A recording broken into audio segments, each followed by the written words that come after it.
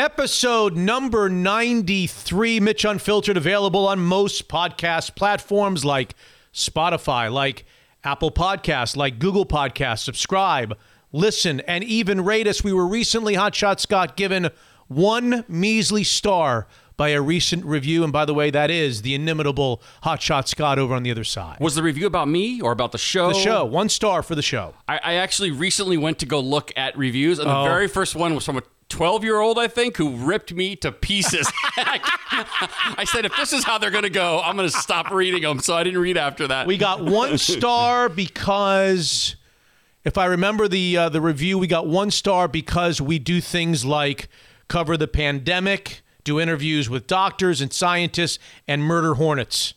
We are veering off of sports, which is not tolerable, and the man or the woman gave us 1 star. Boy, that's it, 1 star. Your listeners, we're over concerning and over worrying our listeners when we do murder hornets. Now we got people, I guess, going inside. They don't want to come out. They don't want to do this. They don't even want to do the 6-foot rule because they're afraid they're going to run into a bunch of murder hornets. so you're all because of us. We're firing everybody up about it. We're panicking everybody. Everybody's panicking because Mitch Unfiltered has to do segments on murder hornets. Therefore, 1 star. Your listeners have a lot of range. They used to tell you don't know shit about sports, but then when you go away from sports, they tell you to stick to sports. Well, that's why I go away from sports, because I don't know shit about sports. Anyway, the inimitable Hotshot Scott is here, and there's more. We have a patron show that'll come out on Thursday. For those of you that think we are a once-a-week slacking team, we're not a once-a-week slacker. No, we're not. We're a twice-a-week slacker. Correct. That's right. This Thursday, 93P will be out. We do 2 shows a week. Did you get a chance to hear 92? I did. With attorney Michael Grieco of Quinton Dunbar, Seahawks fame, and Eldridge Recasner. Did you hear those interviews? I did hear Recasner. He was awesome, as you promised. I liked when he was playing defense, where he had his hands on his knees. He looks up and he sees Jordan of all people standing there. What are you doing here? I'm here to shut you down. Like the last thing you'd ever want to hear on a court, isn't it? I thought those 14 or 15 minutes with Eldridge Recasner were just too good to not put on one of the free episodes. And I said to you, before we even aired it on 92P, I said, I need some permission from the patrons. I don't know that we've ever done this. In fact, I think this will be the first time after 93 in a year and a half, almost a year and 3/4 of doing the podcast, that we've ever taken a patron show and taken an element of it and played it for the freebies. So I asked on Twitter and on social media and on the podcast to you, I asked patrons for their permission because I really got a chuckle and enjoyed the 15 or 18 minutes with Eldridge Recasner talking about his life playing NBA basketball against Michael Jordan. Right, and you forget that he was a 27-year-old rookie, which it was interesting, too. Yes. I mean, 27, you're kind of an older man, and people are calling you Rook and treating you like that. Yeah. And he busted his butt to get into the NBA. And he was in the playoffs, and he was scoring against Jordan and trying to dunk again. You'll hear that. I don't want to give the stories away. Yeah. And so the end result of my request for permission was I saw no objections. Okay, so now maybe I was tuning out objections. I didn't see any objections on Facebook. I didn't see any objections on Twitter. I didn't see any objections anywhere. Just about every patron who actually volleyed in an opinion said, "Go ahead. We got a chance to hear it first. Share it with the masses." Yeah. The last dance is now over, and here's Eldridge Recasner, former University of Washington star, and then well-traveled professional basketball player, telling funny story after funny story, sharing the court with number 23 Michael Jordan. Not a lot of people can say that, so it was a cool interview. I did see a guy on Twitter say, "Fine, share this one, but not too often, Mitch." Let's not make this a habit. This is the first time. That's what he's saying. In a year and a half. Let's not make this a habit. Well, let it be known that I thought that Michael Grieco was also very, very entertaining on 92P. He was. I've never quite run across a defense attorney that was this bombastic and this boisterous and yelling and screaming about his client's innocence. Typically, they're very, low key and not accessible to the media. Not this guy. This guy has done the rounds, and let it be known that I thought it was he even said the only personal stake I've got in this is I got to decide whether I'm drafting the Seahawks defense for my fantasy team. That's right. That's what he's thinking about during this case. How are you feeling if you're up for 4 charges of armed robbery and your attorney says, the only thing that matters to me is whether I'm picking the Seahawks right. defense on my fantasy team? Is this my cousin Vinny all of a sudden here? Yeah, I was thinking about that. Yeah. But the point that I'm raising is I'm not replaying that interview. That was a highly interesting, highly entertaining interview with Michael Grieco, and that's only for the patrons. I am refusing to play that interview on this episode 93. These guys get Richard Grieco, the actor. We have him on. I get a different Grieco on this episode. I'm trying to picture Wasn't there a Richard Grieco? Yeah. 21 Jump Street, I think? Yeah. I think he was dark hair, like short and dark hair? No. Was it Dom DeLuise's Dom DeLuise? cousin? I think it was like his cousin, what or are I the don't know. chances that Dom DeLuise's name was going to be mentioned on episode 93? I could have it all wrong. Did you ever see Fatso? Oh, when he takes the jelly out of the donut and fills it with ice cream instead? Did I see Fatso? Who are you talking to when here? they send him to get Chinese food for like 20 people, and he goes, and by the time he gets back, it's all gone. Right. He's eating it on the car. Yeah. Tom DeLuise, very underrated. I don't even know that 3/4 of our audience even knows who we're talking about right now. 3/4? I would have said less than 3/4. I don't even know if half our audience. No, I said 3/4. I think don't know. I would agree with you. He was kind of a big deal for a minute, wasn't he? Oh, God. And really funny. He was funny. Yeah, he was good. No, It was a heavy set. It was a heavy set Zoftic type of a humor, though. Zoftic, he played. I mean, if he was a thin guy, he would have never been funny. And he got bigger as he went on. He got funnier. That's true. Well, that's what I'm doing. I'm trying at least. I'm up 10 pounds. So if you're listening right now and you'd like to have access to the other stuff, not just the Monday shows, we do, as I said, a full Thursday 93P. Every Thursday we do a full show, all the interviews, all the fun. You can go to MitchUnfiltered.com, our official website, and you can click on the little link that says Become a Patron. That takes you to the patron site. It's called Mitchie the Kid Patreon site. It costs a minimum. You make a bid of $5 or more, $5 a month per more, and you have access to all the bonus shows. In fact, for people, I always like to list some of the more recent additions to the patron crowd, and I always hope when I'm going to do this that there's going to be a last name like Mark Wilson. There's going to be like a last name. That reminds us of an athlete. Some of the last 4 anyway. David Papandrew. Okay. Justin Ruud, R-U-U-D. Larry Gilmore, the first cousin of Happy Gilmore. Okay. Which I never saw, by the way. A golf movie? You never saw it? Never saw it. Never saw Adam Sandler plays Happy Gilmore. Did you see Happy Gilmore? I never saw it. I think he sort of peaked after Happy Gilmore. It was Billy Madison, Happy Gilmore, and then the rest. Really? He's done now? I saw the most recent one, the Uncut Gems, where it was like a serious... Well, right. As far as he wanted an Academy...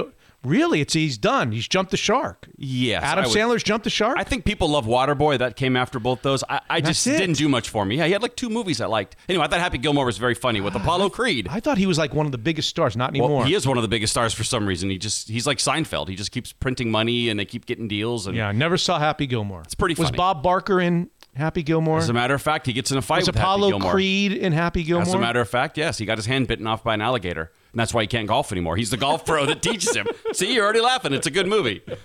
Thank you to David Papandrew, Justin Ruud, Larry Gilmore, and Andrew Hunt. On this episode 93, you already know about Eldridge Recasner. If you're not a patron, or even if you are a patron and you haven't heard it yet, you get a shot.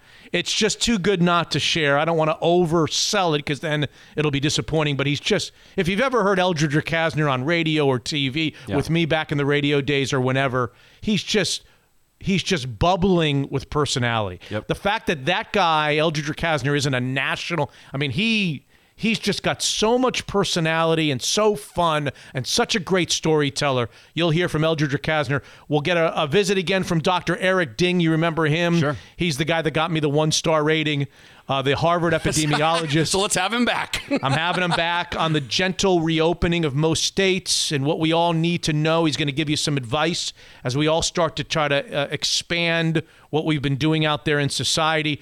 Do you recall the name Stephen Elliott? Stephen Elliott, yes. In 2019, Memorial Day weekend 2019, we did a show. I don't know that you were on that show yet. It was episode 42, where Stephen Elliott retold the story, told us the story of his role in the friendly fire death of Pat Tillman. Do you remember hearing that? Yeah, it was great. That was one of your best interviews ever. Really, honestly. I mean, it's hard for me to give compliments, especially to you. Well, I'm a great interview. You did a great job. From what I hear, yes. I'm like Jerry Krause. He's the best interview. So you remember that interview? Yes, it was great. Well, I figured we just went past Memorial Day weekend. Correct. Those that are listening on the Monday, it's actually Memorial Day. Why not invite Stephen Elliott back? Great idea. And ask him how his year's going. Talk a little bit more about what happened in Afghanistan, what happened with Pat Tillman, but what our military veterans go through when they come back, because he's all about that. Mm-hmm. His book is all about that the war very often starts when you return. It's not when you're over there. Interesting. It's the toughest battles you have is when you return to society. He's back on episode 93, and also on episode 93, Hotshot Scott, the one, the only Washington Husky-bound movie mogul Max. That's right, Washington Husky-bound. He has not been on the show. Since he made the decision to go to the University of Washington. So I'm going to have him on to ask him why Washington, because we all thought here in this family that he was going somewhere else. He'll tell you where that was. Why Washington? And he also says, Dad, I got things to say about the Jordan series, and I got things to say about Jordan versus LeBron for best player ever. Okay. So he's got movie mogul Max came to me and said, I got to get on. And I was like, well, you got to talk about Washington and college choices in high school and whatever. He's like, no. I'll talk about Jordan's series. Let's not talk about me. I was like, no. No, it doesn't work that way. No, it doesn't work that way. There's a give and take in this business. I'm calling the shots. Yeah, first of all. If you want to be on that microphone, right. You're going to tell me about Washington. You son of a bitch. That's you're going to tell me why you're a Washington Husky and not a USC Trojan or a Michigan Wolverine. And he said, okay, I'll talk. But I want to talk about the Jordan series, he says, and I've got plenty to say. Now, does he strike you as the kind of kid that might follow in your footsteps and wants to be heard and maybe would go into broadcasting of some kind? Because when you're talking about him now, he's got something to say and he wants to say it. That's the bug that we all have who get in radio and do this. Can I chop that question into categories? Sure, yeah. Do I think he's got something to say? He's got something to say about everything. Okay. Trust me. Well, that's a good start for getting in radio or getting into broadcasting. Not a great start for a dad-son relationship, but he's got something to say about everything. I think all of this kind of intrigues him. Okay. If I'm being obnoxious as a parent and stubborn and annoying, I'll say that I root against that. I push away from that. He has got, you've heard him he's got some unique qualities. He could do so much more than this. I hope, I pray. Where were you in my youth? I needed you to push me away from this. You wouldn't have been the type of guy that I would say has anything more than this. See, that's the problem. Should have gone to medical school. This is all you got. That's it, I guess. I look at him, and maybe this is the biased father in me, and I've watched all of his accomplishments through school. I know what he innately has that none of us in this family have. Yeah. And I like that he's interested in all this, but I hope not. Okay. I hope bigger and better things than sitting in a house doing a podcast. All right, fair enough. with a guy that comes over a couple of times a week. All right, but he does have to give his thoughts out, so that's why it kind of triggered to me that he's got plenty to say about everything. It's a good start. It's a good start. Maybe he'll host his own show. He's his father's son. There's no question about that. Okay, so this is episode 93 as we move closer and closer to the century mark. It's brought to you by Zeke's Pizza. You know that Zeke's Pizza delivers during the pandemic, and I'm not just talking about great Northwest-style pizza here. You're going to hear President Dan Black on this show discuss the boom of Zeke's door-to-door delivery of the best local craft beer selection you'll find anywhere. Download the Zeke's Pizza app. Safe and delicious. Pay in advance, tip in advance. Deliverer drops the pizza right at your front door.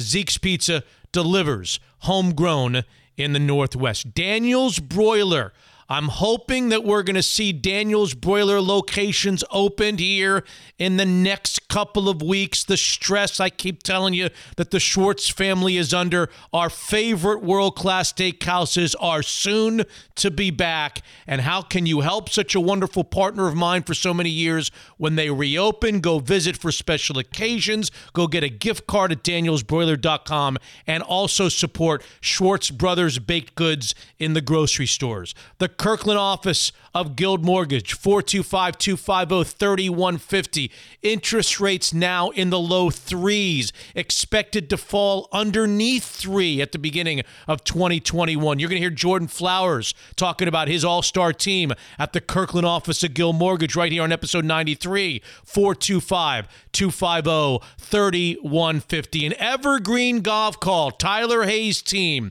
listening to and understanding its clients' needs for decades, responsibly growing families' money all over the Pacific Northwest. It's called the Private Wealth Management Division. Offices all over the West Coast, headquartered right here in Bellevue. Evergreen Golf Call, a premier wealth manager in the Northwest. This, my friends, is episode 93, and it begins right now. Unfiltered. I don't think there's any question that Roger Goodell will look at this and say, at the very least, high stakes gambling, hundreds of thousands of dollars are changing hands. He's there. There's no way Roger Goodell isn't going to suspend this guy, whether all the charges are dropped or not. Unfiltered. Let's just identify it for what it was. It was a Michael Jordan presentation. He had the total say. God knows what was cut out of that show. God knows who wasn't invited on that show. God knows who was interviewed, and then he looked at the video and said, I don't want that in. I do want. This was presented through the eyes of Michael Jordan. You just have to accept that. Mitch is unfiltered.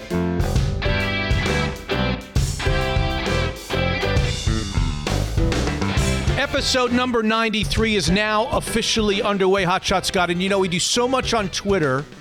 I always come out of here on Monday nights or Sunday nights or whenever we record the free shows, and I say to myself, how'd that go? And typically I say, not so good. I'd say the same thing on the way home. Do you? How'd you know? Okay. But the one thing that I come back to is I say to myself, why don't we ever promote our Twitter? We talk about Twitter all the time. Yeah. We talk about what's on Twitter and what we tweeted and what you told. That was funny, Hotshot, what you did. Or you'll say, hey, that was good, Mitch, what you did. But we never really tell people how to follow us on Twitter. Maybe we're just assuming that anybody who listens to this is either not on Twitter, and if they are on Twitter, they know. But in the case that they don't, tell everybody how you follow Steve Dion on Twitter. That's a great idea. He is funny. At Scott Soden, 2 T's, S-O-D-E-N. Yes, great idea. Follow me on Twitter. I'm hilarious. And you're not that funny. I don't know. But why? Tell everybody what pops up when you put at Scott Soden. It does say Hot Shot Scott. So it does. That way even though you don't like that nickname. Well, I've told you 7 times. A friend of mine made my Twitter account when it first started for me. You could. I think there's probably a way to going in the profile. I don't know how to do it. You don't know how to do it. I have no idea. You want to know why you don't know how to do it? Because you like the nickname. I've never tried. You love the nickname. Just like you like breaking the news of people dying, which we have on the show. A few huge coaches passed away. We'll get to that in the other stuff segment. If you'd like to follow Mitch, I can't get the blue check.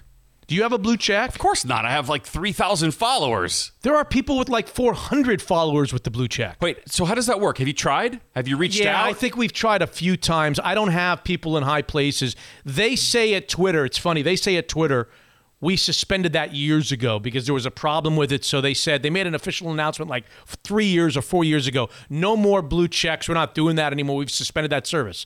And then I noticed, blue check, a new one.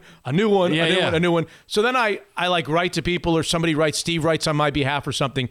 And the truth is they are limitedly giving new blue checks out, but not to me. I don't have a blue check. I am at Mitch _, that's the little...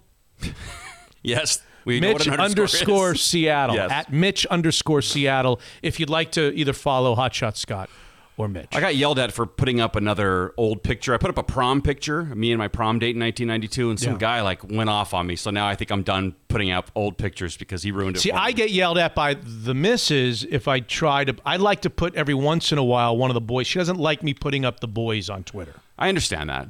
She just doesn't like that at all. Yeah. There's been a long-standing rule in this household, going back to when they were young, that we didn't post pictures of them. But I figure, one's going to college. Yeah. I mean, when he's 35, can we post a picture when I'm like 80 and he's 35? Now I can do it finally. when I'm Grandpa Mitch. Right. When does it wear off? She doesn't like that. So that's the one thing. And I get yelled at by the listeners all the time. I can say that I've put pictures of my daughter up very rarely, and no one has said anything. I haven't had one bad comment. So I appreciate nobody that. makes a bad comment that's about what my son. I was worried about that. She just doesn't want for privacy reasons, and I get that.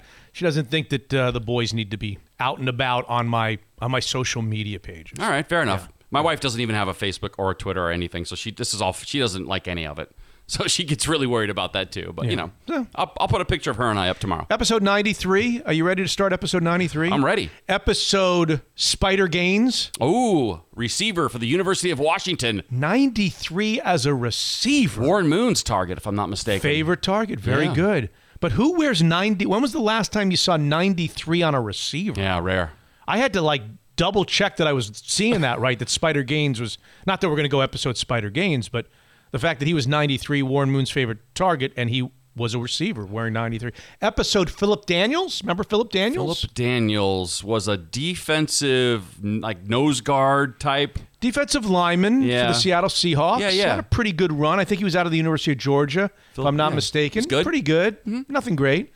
And then there's another 93 who played a couple of years with the Seahawks, but he's not known as a Seahawk. I got it. He's a Hall of Famer. Sure. I know exactly who you're talking about. I was excited when they got him, even though he was kind of on the down. Oh, they always get those guys that are on the down. Okay, again, does every fan base say that? Or is it Patrick Ewing on the Sonics? Oh, God. Yeah. Franco Harris on the Seahawks? Yeah. John Randall. Yeah, but Jerry Rice was in his prime. That's true. That's right. I forgot Jerry Rice was a Seahawk. Good God. John Randall. He was great. Oh, God, he was good. Was he undrafted maybe or drafted? Yeah, really? undrafted. I think he was undrafted. Yeah. Unbelievable. I think there's only two national 93s that would even give him a run. I don't even know they give him a run. One I am particularly fond of because he's a Syracuse guy, and I think not only was he a Syracuse guy, I think he was one of the more underrated NFL pass rushers of our lifetime. A guy named Dwight Freeney. And I think he played here for half a second, too, now that I'm thinking about it. Towards the end of his career? Right at the end. Check me out on another guy. Now, he was good on the Colts. Is that when he had his... Unbelievable. Yeah. Unbelievable. One of the most prolific pass rushers of this era was Dwight Freeney out of Syracuse for the Indianapolis Colts, number 93. And I think, now that I'm thinking of it, he was here for 10 seconds. Was he not? 2017 played for the Seahawks. Another guy. And then went to the Lions in 2007. Another guy, yeah. And then there was a guy named Doug Gilmour of the Toronto Maple Leafs, if you want to go hockey. Don't know anything about him. So I think it's episode John Randall, which we can come back to in the other stuff segment. I think that's a good choice. While we're on the topic of the Seahawks. Yes. New running back in town. Saw that. Former Niner, and then went to the Texans, I want to say. Well, after I that. think it was with the Browns in between, maybe. Okay. Carlos Hyde, who I really liked when he was with San Francisco. Why is that? I don't know. He seemed tough and he seemed like a problem. I really kind of liked his style. He was never a Pro Bowler or anything like that. Maybe he was a Pro Bowler. One year I saw 60 catches and had 900 yards for San Francisco. He's coming off actually his best. I think he's a 30-year-old. He's coming off his best season as a pro with the Texans, where he had his only over 1,000-yard rushing season. He's now a member of the Seattle Seahawks. Apparently, the Seahawks tried to sign Devontae Freeman, the former running back of the Falcons, who's also a free agent, a couple of years younger than Carlos Hyde. But either he said no or that dragged. He wants a lot of money for the 1 year, so they got off of that and they signed Carlos. What does Carlos Hyde do for you? Anything? It does feel like the Seahawks have a lot of running backs. I was trying to figure out how many running backs they have. Yeah. And maybe it tells me that Carson's not coming along like they hope. Boy, I hope it doesn't. I hope that that's not what this means. Yeah. I was more focused on Penny than Carson because Carson didn't have surgery. Right. Yeah, that's true. Less of a rehab. Penny had a huge rehab, a major surgery, and everybody's guessing that he'll start on the physically unable to the PUP list, which would knock him out for the first 6 or 8 weeks of the season automatically. Then you'd be left with Chris Carson if healthy, but we don't know where he is. and then a bunch of young guys like Travis Homer, and they got another guy from Miami in the draft, so they don't have a lot. If Carson doesn't work out, and plus, you know how they like to do it with Carson, they like to take him out for series at a time. Yeah. So Carlos Hyde is the guy. And somebody asked me, Dad, what do you think the difference, I guess it was my kid. I think we know. What do you think the difference between Devontae Freeman and Carlos Hyde is? And I think there's a major difference between the two. Okay. Well, there's hugely different styles. One guy's kind of a tough, between the tackles, breaking tackle guy. The other guy's a little bit more elusive, smaller, quicker, gets out in space and screen passes and all that stuff.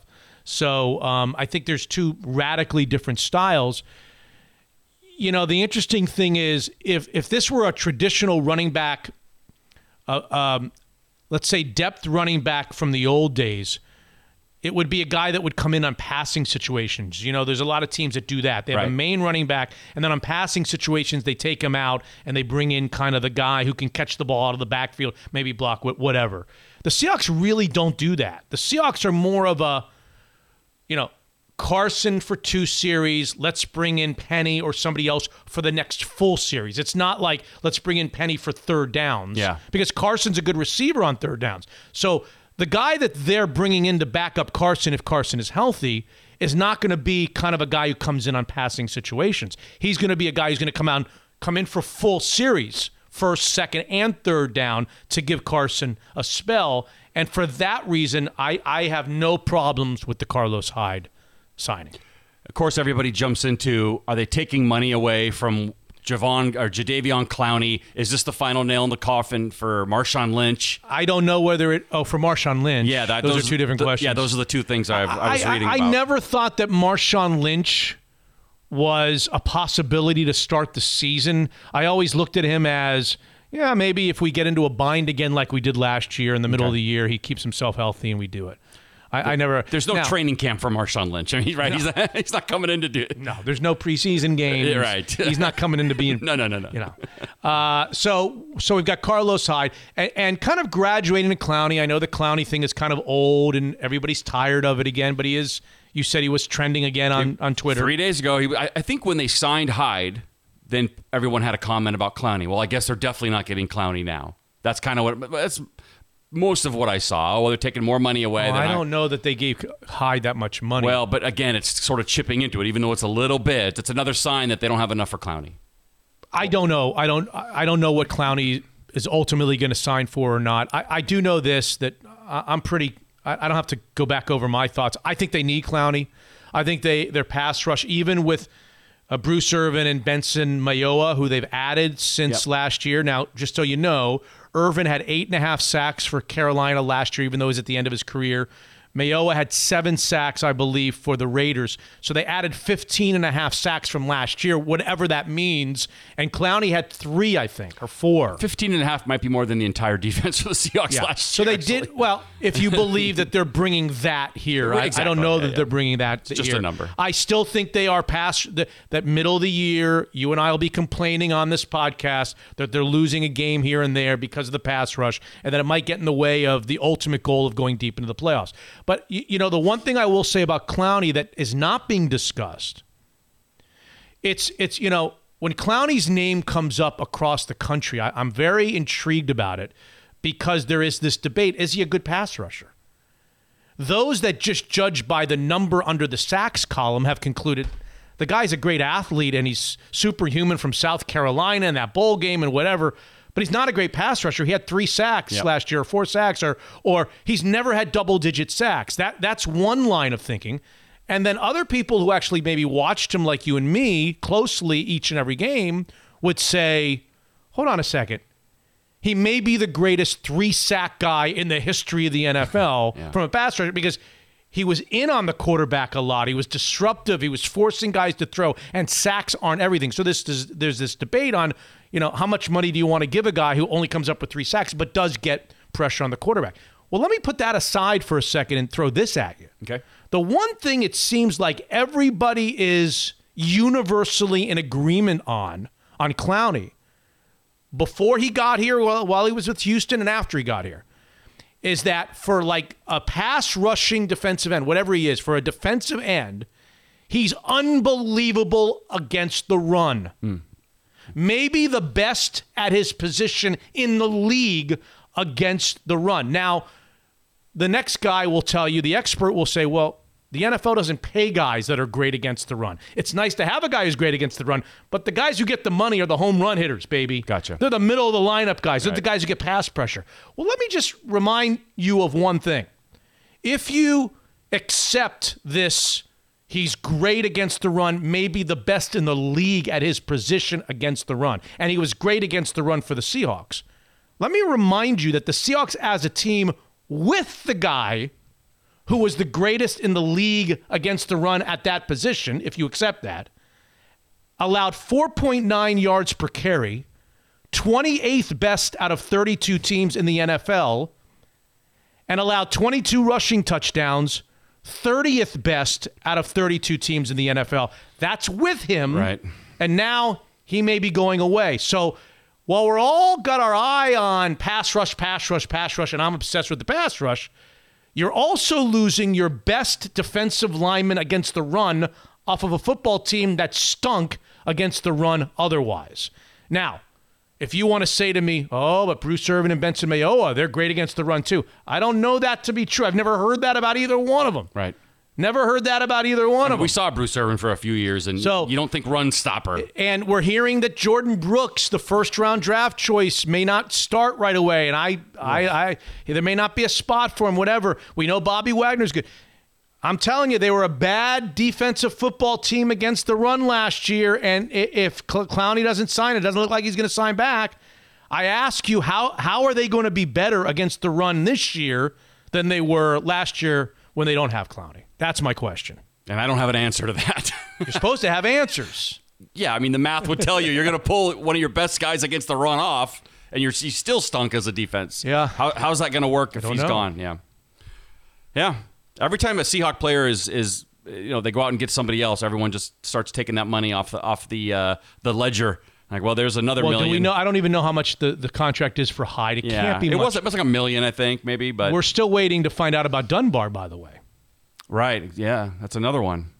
Because if Dunbar doesn't play and gets cut, that's another $3.5 million you have to add to the cap. I think he's $3.5 million against the cap. But I think before any decision there and before Hyde, you were at 16 and a half, I think is where you were. So now you deduct Hyde from that. And we, of course, reiterate that they have to hold money back for future deals. Well, for deals like Hyde. I mean, that's exactly what we're talking about. Well, no, that's not what I was talking about. I was talking about during more the like, season? I'm talking about like leading up to the beginning of the regular year, injuries in the preseason, injuries during the year, trading, deadline stuff. You've got to leave yourself some flexibility if you have to go out and get somebody. So there's not a lot of money in the kitty for Jadeveon Clowney. There just isn't. And then the other huge news, and by the way, we talked a lot on 92P about my prediction on Dunbar. Yes. I'm staying right with it. We'll get to that in the other stuff segment. I have not gotten off my prediction about Quentin Dunbar and what's going to happen in that court proceeding. You haven't wavered at all? Not at all. Okay, good. In fact, I feel stronger about it now than I did before. Really? Yeah. That's good to know. My prediction. Okay. And the free folks haven't heard my prediction. The patrons have. We'll talk about it in the other stuff segment. But how about this funky new rule? I don't think I know what you're talking about. A new rule in the NFL? It's been the talk of the NFL the last week at least.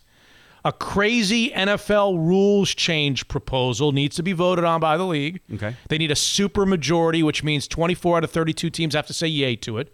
But it's this new rule that allows a team to try to get the ball back after they score outside of the onside kick. The onside kick still works. The ball is still free after 10 yards. If you want to run an onside kick, have at it. Onside kicks have become few and far between because they changed the rules of kickoffs in the NFL. Very rare. One of the best moments of my life as a Seahawks fan, though, was an onside kick against the Green Bay Packers. Oh, yeah. Remember that?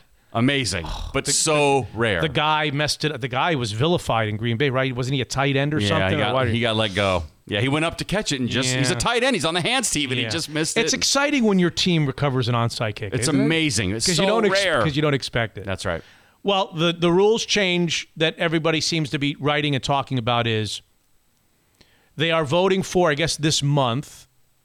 They actually, this came up last year, and it was voted down. It did not get 24 out of 32.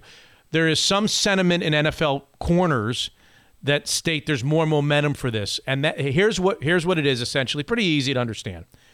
Every team is allowed in a game twice, 2 times max. Okay. After you score either a field goal or a touchdown, you're allowed to try a 4th and 15 play from your own 25-yard line. Okay. Now digest that for a second. You score a touchdown. Let's say you're 9 down with a minute to play. Okay. Minute and a half to play. You're 9 down. You score a touchdown to make it 2. You get the extra point. You're 2 down now. But there's only a minute or 45 seconds to go. Yeah. And you don't want to try an onside kick because onside kicks have become like 6 to 7% accurate now. It's almost impossible. Yeah. You're allowed to exercise this rule twice in a game where they'll put the ball at your own 25 and it's 4th and 15 play. You take your offense on the field. Russell Wilson goes on the field. Defense goes on the field. You got one shot, 4th and 15. If you convert the 4th and 15, you keep the ball and you keep the drive as it's a drive. It's a new drive, but it starts at 4th and 15. If you don't get the first down on 4th and 15, just as you would expect, the ball's turned over to the other side at that point, and then they have the ball at your 25 or 30, or how many yards you got on the play. Okay, so if you throw an incomplete pass, right, it's then their ball on the 25. That's it. Gotcha. At your 25. Yeah. So it's obviously... Now, the questions that you should be asking is, okay, what's the percentage chance that you're going to get a 4th and 15? You're going to convert that? I'm sure they've looked into it. Well, I got it. I got it for you. Okay. In the last 4 years, according to NFL research, 4 years, 4th and 15 has been about 25%. I would have said lower. Offenses are about 25%. That seems higher than I would have thought. That seems really hard, 4th and 15. Although maybe defenses are playing prevent and it's a little easier. 1 in 4, 25% shot. Okay. So do you like that rule? Would you like to see the... It's got a little XFL arena football like goofiness to it. Now, like a lot of things in life, things that appear goofy or seem goofy now may be just because it's a change, and that 15 years from now we'll be like, I don't even remember football without that rule. Like the three-point line was probably thought of as goofy. Yeah, probably, yeah. At some point. We don't need 3 points. Basketball's 2 points. That's right. Yeah. That's right. So do you like the rule? I typically don't like this kind of stuff. For instance, the college tiebreaker, you get the ball on the 25, the Kansas tiebreaker. Whatever. Yeah, instead of, I don't like that at all. It annoys the hell out of me. Really? Yeah, because it doesn't... I kind of like it. It doesn't feel like football. You're taking away the special teams. There's no kickoff or kickoff return. What if you had Devin Hester or whoever the greatest kickoff returner of all time is, and you got to do this... That's the overtime, right. Yeah, and you got to do this cockamamie... 25 Kansas tiebreaker thing. So it sort of takes away from football. So if I want to be consistent, I don't think I like this either. It just feels weird. A 4th and 15. Who decided 15? Why not 10? Just feels kind of arbitrary. So yeah, I do like the NFL for trying to branch out and do different things, unlike some sports. Yeah. They're at least trying to evolve all the time. So I appreciate that, but this feels weird to me. I don't like it. Well, it's weird and it's goofy, and that's one part of it. To me, there's only really one huge question about this that should decide the future of the rule. We can boil it down. We can have fun with it on how it looks and how it feels and whatever. But really, it comes down to one thing. Is it fair? And what does it do to the integrity of the game? And by that, I mean, should we be giving a team that's behind, that has scored, and this will happen late. It won't happen early in a game because no one would want to risk giving the ball at the 25-yard line. Right. It's not going to happen before halftime because if you give the ball to the team at the 25-yard line, it's an easy field goal or a touchdown. So this is going to be reserved for late game situations. You get a maximum of 2. So let's say, for instance, I'm down 20 points in the fourth quarter. Okay? And I score. I'm down 13. Okay. Right? Now I can do this. If I convert on the 4th down and I go down and score again, now I'm down 6. I can do it again. So I could conceivably, the long shot, you got to convert the first down and then score a touchdown. Right. I understand all that. But you are given a legitimate chance down 20 in the fourth quarter. The reason I'm bringing up this hypothetical is I'm asking this question. And I don't know the answer to this. I got to think about it. One team has completely outplayed the other for 3.8 quarters, right? Yeah. 3 quarters and 10 minutes of the fourth quarter. To go up 20 on a team in the NFL, it's hard to go up 20. Sure. You have totally dominated the game. So the question is, Should we be giving the team that's 20 down a 1-in-4 chance to keep getting the ball back after the score? That's what this comes down to. The integrity of the game. There's nobody in the world that is going to debate whether it's going to make the game more exciting. Oh, it totally will. That's a no-brainer. It's going to make the game more exciting. So from that standpoint, we ought to not even have the conversation. But you've got to ask yourself the question, is it fair? Yeah. Or would you say, as to somebody who says, but the onside kick, Mitch, you can't even get it's like 6%. You can't. Maybe you would say to that guy, yeah, it's boring anymore because it's so hard. But you know what? It should be that hard because the team that's built the lead deserves it to be really, really hard. Does that make sense? Totally. Yeah. So I'm not sure where I am on that. 1-4, giving Russell, and look, I got Russell Wilson on my team. You got a good quarterback on you. You got Tom Brady on your team and those receivers. Maybe it's more like 30% for those teams, and maybe it comes to 25 because some of the teams with bad quarterbacks, because it's a passing play and you need some ingenuity and creativity, maybe the teams with the bad quarterbacks, it's more like 15%, and the teams with the good quarterbacks, it's more like 30 or 35%, and it equals 25. So if you've got a good quarterback, maybe it's 30. I got Russell Wilson. I got Tua, man. I got Tua on my team now. Right. All right. So, when I'm a Seahawks fan, I'm going to thank the good Lord if this rule ever applies and gets voted in. That first time where the Seahawks are behind and he comes running out after they score a touchdown and they convert the fourth down, I'm going to be like, yeah, I'm glad this rule exists. Yeah. But is it fair? Is it fair to the team that's busted its ass and dominated the first 55 minutes of a 60-minute football game? That's the question. I think a devil's advocate would say, Mitch, you're making it like this is easy. I mean, 15 yards is tough to pick up on one down, and then they have to go another, 60 yards. They do. And it's not easy to drive 75 yards in the NFL and get a touchdown. But do they deserve to have the ball? Yeah, does that team deserve it? We've given up a touchdown. Okay, it's our turn with the ball now. Yeah. This is the way football works. You guys scored a touchdown or a field goal. Now it's our turn with the ball. Why should you get the ball back again? Why should you get another shot? It's like when you're a kid. I'll kick off. Look, I'm not. I guess I'm sounding like I don't like it. I'm just saying this has got to be really thought about. Yep. The integrity of the game. Is it fair? And if it is, fine. Yeah, what's in it for a good team would be another question. What's in it? How does this rule help a good team who's going to be up by 20 on teams? It doesn't really do anything for them. Well, it helps them in the few cases when they're down. Yeah, in the few cases. Yeah.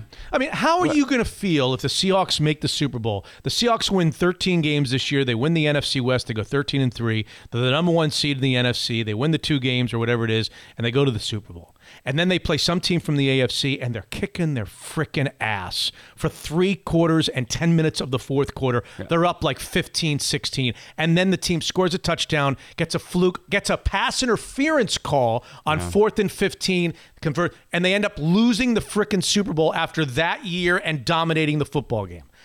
Are you going to say, well, that's just the way it goes. That's the rules. Or are you going to say, God, that rule is kind of hokey. That gave them a pretty big chance to come back. I don't know. I don't know the answer to it. I don't know the answer either. I just can't figure out what's in it for a good team. There really isn't. No. So do you know what the vote was last year by chance? No, I looked it up and I searched and I even made a few phone calls. Yeah. And I couldn't come up. I know it was no. It was under 24, but I have not been able to. It's secret. Seems to be secret what the final voting was for that. The fact that it's back for vote again makes me think it was pretty close. Does that? Can we read into that? Yeah. Maybe 21 or 22. Yeah. Either that or it was pretty close, and it was another year of the onside kick is just so hard. Yeah.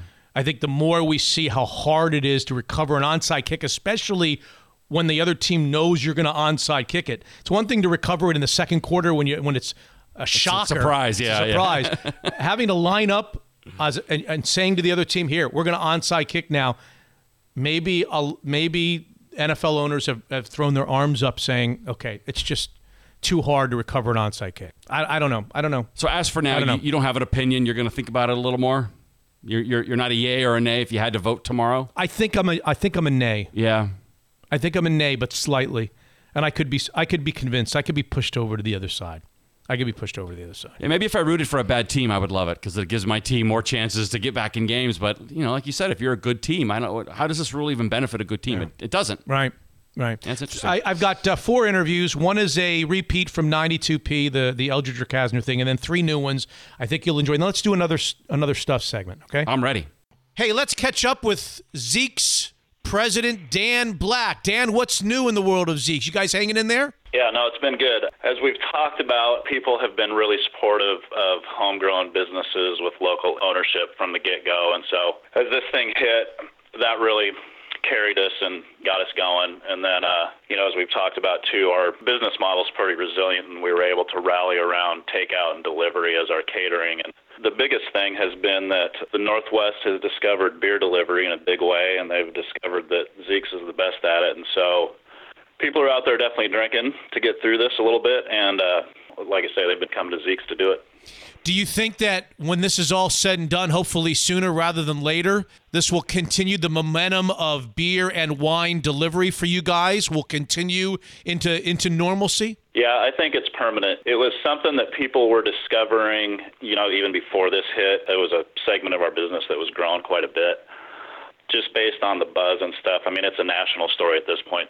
I think it's permanent. I just think people now realize that beer and pizza is one of the best combinations there's ever been, and they realize that, they basically now got a tap house at their house if they want to order from Zeke. So, yeah, I think it's permanent. Pizza, salads, beer, wine. Remind all of our Mitch Unfiltered listeners the easiest way to go about making Zeke's a part of our kind of a regular routine while we're stuck at home. Yeah, I use the app, and it's just because once you sign up with your email and stuff, you're really just a couple buttons away from your order, and the stuff you ordered last time is like one touch and stuff. So it's definitely the easiest. Online at Zeke'sPizza.com is good too. And then, we still got our crew there in the call center. Sometimes if you got a complex order or something, it's easier to call, and that's 206-285-TO-GO, 206-285-8646. So they're all good. Like I said, I use the app. I'm forever grateful for our partnership. Thank you so much to Zeke's Pizza for being a partner of Mitch Unfiltered. Thank you, Dan. Thanks, Mitch. Take it easy. Unfiltered.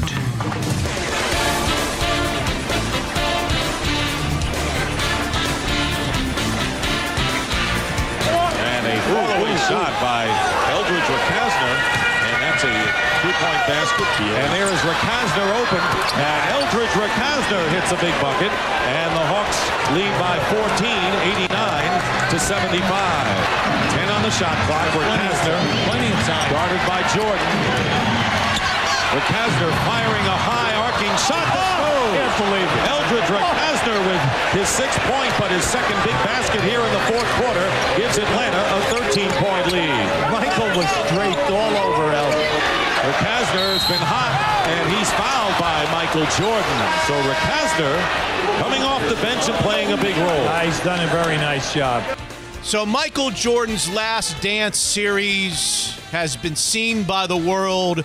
It's always a great treat to catch up with our next guest who has firsthand experience suiting up against MJ. Here's my old friend Eldridge Recasner. ER, how's your family doing? Everybody's good, Mitch, and I hope yours is good as well, man. Yeah, it's a crazy time. Are you able to get the electronics out of the kids' hands or not? No, they're stuck with it. I barely see them, man, unless they come out to get something to eat. So how'd you enjoy it? Did you watch all 10 parts, and did you enjoy the Jordan series? Oh, yeah. I sat down, I watched them all with my wife and my son, who's 15 and playing basketball, and I just was glued to the screen, man. It seemed like an hour went by in 15 minutes, Mitch. I mean, it was fascinating. Even though I played against Michael and I was in the NBA at those times, it was a lot of stuff that I wasn't aware of. And I just thought it was fantastic, man. I thought ESPN did a great job. And, I'm really appreciative for Michael for letting people see an inside glimpse of what he was like. What was it about the show that you hadn't known or that surprised you a little bit, ER? I didn't realize the relationship with Jerry Krause was that bad. It always puzzled me, Mitch. When I saw Michael come back with the Washington Wizards, I kept saying, why in the hell is he with the Wizards? He's one of the greatest players of all time. I just didn't have any idea the relationship was that bad, man. I mean, Jerry Krause, he's got to be one of the biggest idiots ever. I mean, how do you run off a guy that's the number one draw in the world for sports? He's the number one draw in the world, and you run him off. I just don't understand that, man. I never did, and until this day, I still don't. Hard to believe that they didn't come back for a try at number 7, all those guys. Get the band together for one more shot. I think they could have won it. I remember that 99 year was a lockout year. I think the San Antonio Spurs won, and I don't see the Spurs beating that Bulls team. So I think they could have won another one. Like you said, they could have won 7, but I would have just let them ride it out, man. I would have let them play till they couldn't win anymore. But, obviously the relationship was really bad between Jerry Krause, Michael Jordan, and Scottie Pippen. And they broke up a dynasty, and I think it's probably something that all involved regret to this day. You know what I was thinking as I watched? I was thinking, where is the 97 playoff series with the Hawks and Bulls and all this? There should have been 3 parts, all attributed to the Eldridge Recasner hot streak. What game was that you went off against the Bulls and Michael Jordan? What game was that? I don't remember which game it was, but I know they didn't want to show. We played them tough, man. I'm telling you, we should have been up. We should have been up 2-0. And when I say this, people on social media think I'm crazy, but I'm telling you, man. For some reason, my Atlanta Hawks team with Steve Smith, Mookie Blaylock, Christian Laettner, and Dikembe Mutombo matched up well with the Bulls. And I remember we went in there game 1. We played them really tough. We lost a close one at the end, and I think we won game 2. But then when we got back to Atlanta, we just straight got punked because they started playing real physical, led by Dennis Rodman. But for some reason, we always played the Bulls tough, man. We really did. That was a good and a fun series. And like you said, one of those games, I had a pretty good game, man. I've been watching my old tapes on VHS, man. With all the static and stuff jumping all around, but. It's just fun to relive all those moments, and just to say you had a chance to play against one of the greatest players of all time, man. It's something that I look back on now at 52 and I can smile about. Now, ER, you got to go back. I don't know what game it was. You say you don't know what game it was, but it's a great story. You hit a couple threes. You scored 8 or 10 points in a very short period of time against the Bulls. And then, I don't know, who was guarding you when you scored the points? Because then you looked up and somebody else was guarding you. Tell that story. I'll never forget it, man. I was having a pretty good game because Steve Kerr was guarding, and I was real comfortable playing against Steve because we had played against each other. What you laughing at, man? We had played against each other in college, so I was comfortable with him. It was like when I played against the Sonics and I played against Gary Payton. I was comfortable against him, and I had scored, I had scored like 10 or 12 points, and the Bulls called the time because we were down big that game. I think we were down 20-something, and we made a game out of it, man, and a lot of it. Sounds crazy, but a lot of it had to do with my effort coming off the bench. And I remember the Bulls calling a timeout, and after the timeout, Michael was guarding me. So I was like, I was surprised. I was like, what are you doing? He was like, I'm here to shut you down. I was like, I'm going to you after that, bitch. Yeah, he was phenomenal, man. So he did shut you down, or you got some against him? No, he said he I don't think that particular game. I don't think I scored anymore. But there was a game that we played in Chicago that I think I might have had 12 or 15 or 17 or something like that I played pretty well too. But I just got so much respect for him, man. I tell this story because I've done a few podcasts. When I was a rookie in the league. My first year, guys didn't know who I was, so guys wouldn't play me tough. And I could shoot the ball for your listeners out here in the Northwest that follow my career at UW and throughout the NBA. They know I could shoot the basketball. But when I got to the NBA, man, at 27, guys didn't know who I was because I wasn't drafted. So they would just kind of take it easy. He ain't nobody. I'll leave him alone. Man, I hit a couple of shots, and then all of a sudden they were coming. They would play me pretty tough. But Michael was on me like white on rice from the beginning, man. And I'm telling you, man, she was on me so tough. I kept thinking to myself, well, damn, somebody must have told him I said something about him. So finally, after a couple of possessions, I asked him, I said, man, why are you guarding me so close? And he said, man, I just want you to know why I'm considered the best. And ever since then, man, I've always had a lot of respect for him because he could have just took it easy on me because he didn't know who the hell I was. But he just wanted you to know at all times, man, that he was the best player on the floor, not only offensively, but I think he was probably one of the greatest players of all time defensively as well. And that's one of the things that separates him from all the rest of the superstars. You talk about Magic Johnson was great and Larry Bird, but those guys couldn't guard me defensively. They were great offensive players. But Mike, man, he was tough on both sides of the ball. Do you remember that first game? I don't know what year it would have been that you came into the league, finally got your chance. Man, you worked hard in the CBA and all other places to get your shot. You get your shot, and then you're up and you're on the floor at the same time with Michael Jordan. Do you remember the first time or no? Yeah, we played him. We played him when I was with Chicago. I definitely remember. I mean, when I was with the Houston Rockets, they was billing it as the game of the year. The Houston Rockets were coming off back-to-back championships, and obviously Michael had retired, so the 3 championships that were won before then were by Chicago, and they were billing it as the game of the year. I had a decent game. I remember it because I've recently watched it on tape. I think I had like 9 points. I made a couple shots against Michael, but it just was unreal, man. I'll never forget when I got my first start in the NBA, by Rudy Tomjanovich. He came to me one day after practice and said, hey, Eldridge, I see how hard you're working. Just hang in there. I'm going to give you your shot. And I'm thinking to myself, there ain't no way in hell I'm going to play. This is the back-to-back world champs, Sam Cassell, Kenny Smith, Mario Elliott, Clyde Drexler, all those guys. And Mitch, man, I'll tell you, I'll never forget it. I used to always take a nap on game day. And we were in Atlanta, and I was taking a nap around 2 p.m., and the phone rang in my room. And he said, hey, Rook. And that's what he called me. He used to call me Rook, even though I was 27 years old. He said, Rook, you're starting tonight. And I was like, what? He said, yeah, be ready. You're starting tonight. I said, tonight? He said, yeah. I said, against Mookie Blaylock? And I'm thinking to myself, shit, can I start tomorrow night? I thought to start against Mookie Blaylock. But, yeah, man, that was my first start. And I remember that moment. And I can't help but remember your first time playing against Michael Jordan. Oh, that is fantastic. All right, now you got to go back to the game that we were talking about in the playoffs in '97 because you said that you scored a lot of points, and then you look up and he's on you. You say to him, what are you doing here? And he said, I'm here to shut you down or something like that. There was, I want to know, I read something about a forced travel, that you forced him to travel, that ER forced MJ to travel. And I also want to know, I think in the same game there was a missed dunk, a missed Eldridge Recasner dunk. Yeah. I don't really remember the forced travel, but you know what, man? I this is the attitude that I took, Mitch. It was Michael Jordan. I know he was the best player in the league. And, I knew I was going to play. It was either me or John Berry, I think, that year, that whoever came off the bench first, that was the guy that was going to play all the time. The other guy wasn't going to play at all. So I had made up my mind that guy was going to be me. And I said to myself, you know what, this dude is the best player in the league. He gives everybody the business. So if he embarrasses you, it's no big deal. But if you could just go out there and hold your own, man, you can make a name for yourself. And that's the attitude that I took into it. When I tell you, as God is my witness, Mitch, I wasn't afraid. I wasn't intimidated. I mean, I tried to just make him work, man. I mean, I knew I couldn't stop him. But all I wanted to do was make life tough for him. And I think a few little times I played against him that season, I think I did. The play you're talking about is, I think I got a steal, and I was in transition, and I was on the right side of the court, and he was coming down the left side of the court, and I can see him, out of the corner of my eye. And the whole time I'm just thinking to myself, man, if you dunk on Jordan, you're gonna make a name for yourself. I swear to God, that's what I was saying to myself. I said, if you dunk on Jordan, you're gonna be on ESPN top 10 players. So all I wanted to do was dunk on him, man. So I'm going down the court. I'm going down the right. I can see him coming down the left side, sizing up, wanting to go for the block, or so I thought. And when I planted to jump, I ended up throwing the ball all the way over the rim. I think the ball might have went into the stands on the other side.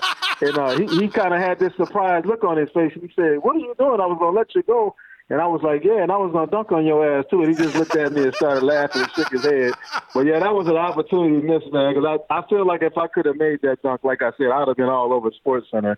But it just didn't work out in my favor. Did I see that your mom was there that day? For Mother's Day? It was like a Mother's Day game or something? My mom was there. Yeah. And that was another factor, Mitch. I kept saying to myself, man, you can't let this dude embarrass you with your mom watching. So I had made up my mind.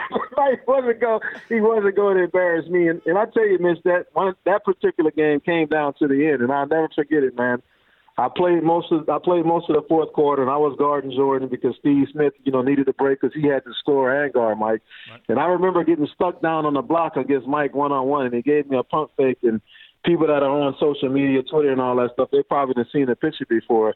I fouled the hell out of him so hard he completely flipped me over, man. So in the picture, all you see is my feet up in the air. But like I said, once again, I just told him, I said, man, I wasn't going to give you nothing easy. You can go to the free throw line and make it, but you wasn't getting no hand one on me down there in the post.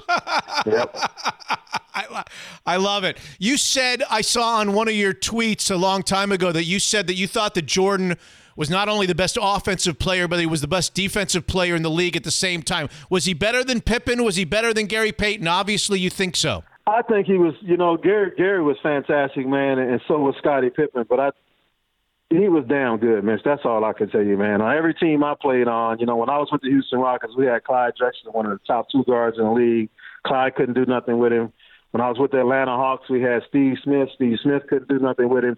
And you just look around the league, man. I mean, it's a lot of times Scotty guarded the other team's best players. It's a lot like, we're hearing all this talk about the Sonics when they made it to the finals in '96 and Gary Payton didn't start off on Jordan. Because back in those days, you didn't want your best offensive player to get in foul trouble guarding the other team's best guys. So I think that happened to Mike a lot during his time, too. But when the game was on the line, man, he wasn't shying away from a matchup. If the other team's best player was a perimeter guy, most likely Michael was going to be on him. And that's the thing for me personally that separates him from all the rest of these guys.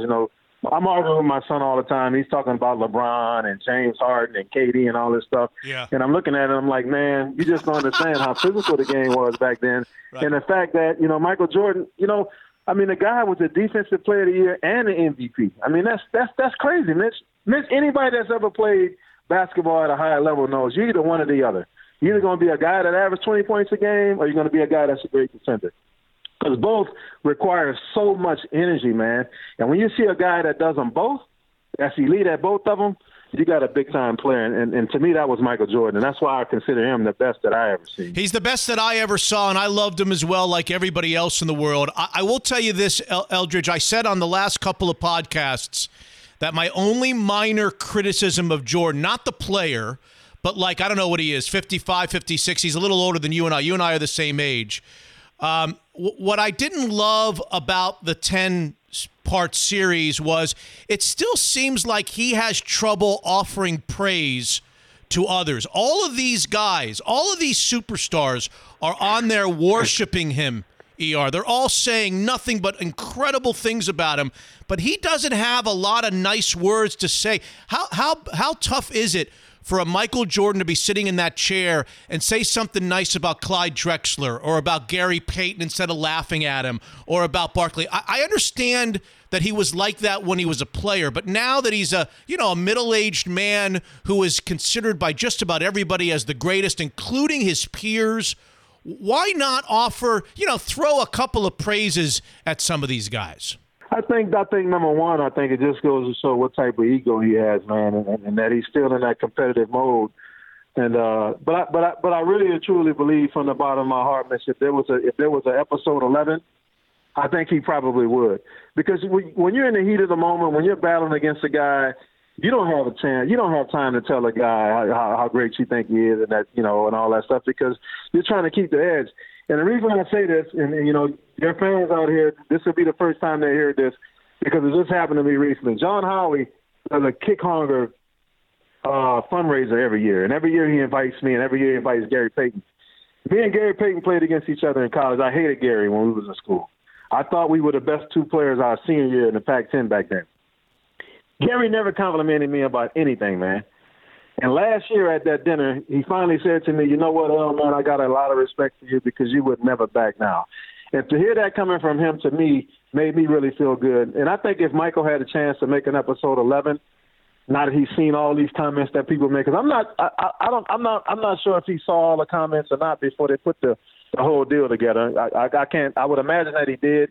But I think if he had a chance to do one more segment just to go back and thank all those guys that praise him, to give them some more praise, I really think he would, man, because when you're playing against guys aren't going to say anything to you if they respect your game, because they're trying to keep that advantage. I saw the little piece from Ahmad Rashad talking about Michael knew when he had Gary, when Gary asked him for a pair of his shoes after one of the NBA Finals game. See, it's shit like that guys are looking for to try to get an edge on you. And like I said, Gary would never compliment me, man. And then here you go, 25, 30 years later, he finally says something. That's so nice. I think if Michael has an opportunity with one more, it wouldn't surprise me if he made some kind of appearance and thank all those guys, because those were some great players, man. He could try to downplay it as much as he wants, talking about Gary didn't bother him. Gary was a defensive player the goddamn year. I saw GP with my own eyes guard Clyde Drexler, who was a much bigger player, man. And like I said, I had played against Gary since 1986, so I know how tough he was. So for Mike to sit there, I'm not saying Gary could have stopped him one-on-one, right? But Gary was going to make his ass work and not give him nothing easy. I know that for a fact. Well, maybe if they make 11, he'll compliment everybody except for Isaiah. I don't. Yeah, there ain't no resurrected that relationship right there, man. That one is just. That's just bad. That's all I can say. You know what? I can't really be mad at him, because I got to admit that I lost a lot of respect for Isaiah too, man. The way he handled himself. I had heard about them icing Jordan out of that All-Star game, and I knew one of the reasons he wasn't on the – because come on, Mitch. Isaiah Thomas, in my opinion, was the second best point guard I ever saw. I never saw Oscar Robertson live, and I know he was phenomenal. But Magic Johnson, for me, is one, and Isaiah Thomas is number two. And you talk about Isaiah Thomas not making the Olympic team, man, I scratched my head. But if it came down to Isaiah Jordan, I can see why the Olympic Committee made the decision that they did because, Mike was obviously a bigger draw and a more fun player to watch. But Isaiah Thomas as a player, I can't take nothing away from him. As a player, man, he was absolutely amazing. Isaiah Thomas, the person, I don't know. I'm not a big fan of that Isaiah, but on the court, man, I just thought he was fantastic. ER, you're the best. You are the absolute best. I wish you and your family nothing but the best, and I can't wait till you and I get to visit again. Thank you so much for all that you've done for me over the years, and it's great to have you on Mitch Unfiltered again. Thank you for doing it. Thanks for having me, Mitch. I appreciate it, man. You guys be safe. Don't you have to love our guy, Eldridge Recasner, out of the University of Washington, all those years playing overseas and then the CBA. And before you know it, he finds himself on the same floor as Michael Jordan. And then a little bit later, he looks up and Jordan is covering him in the NBA playoffs. Only in America. Where would Mitch Unfiltered be without partners like Daniel's Broiler? Not very far is the answer. And you don't need me to tell you that we must support local businesses and families like the Schwartz family during these times. It's vital.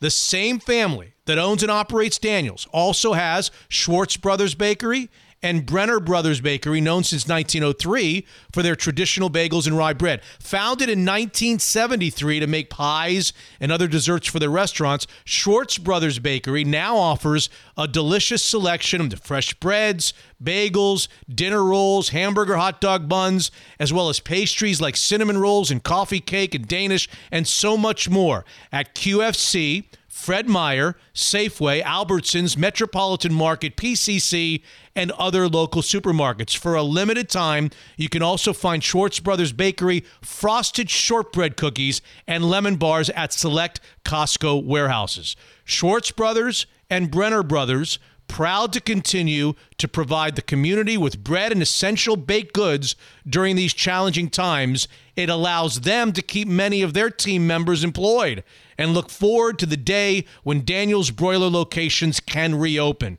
and those valuable team members can come back to work. Daniel's Broiler, Schwartz Brothers Bakery, and Brenner Brothers Bakery, staples of the Northwest community forever. Unfiltered.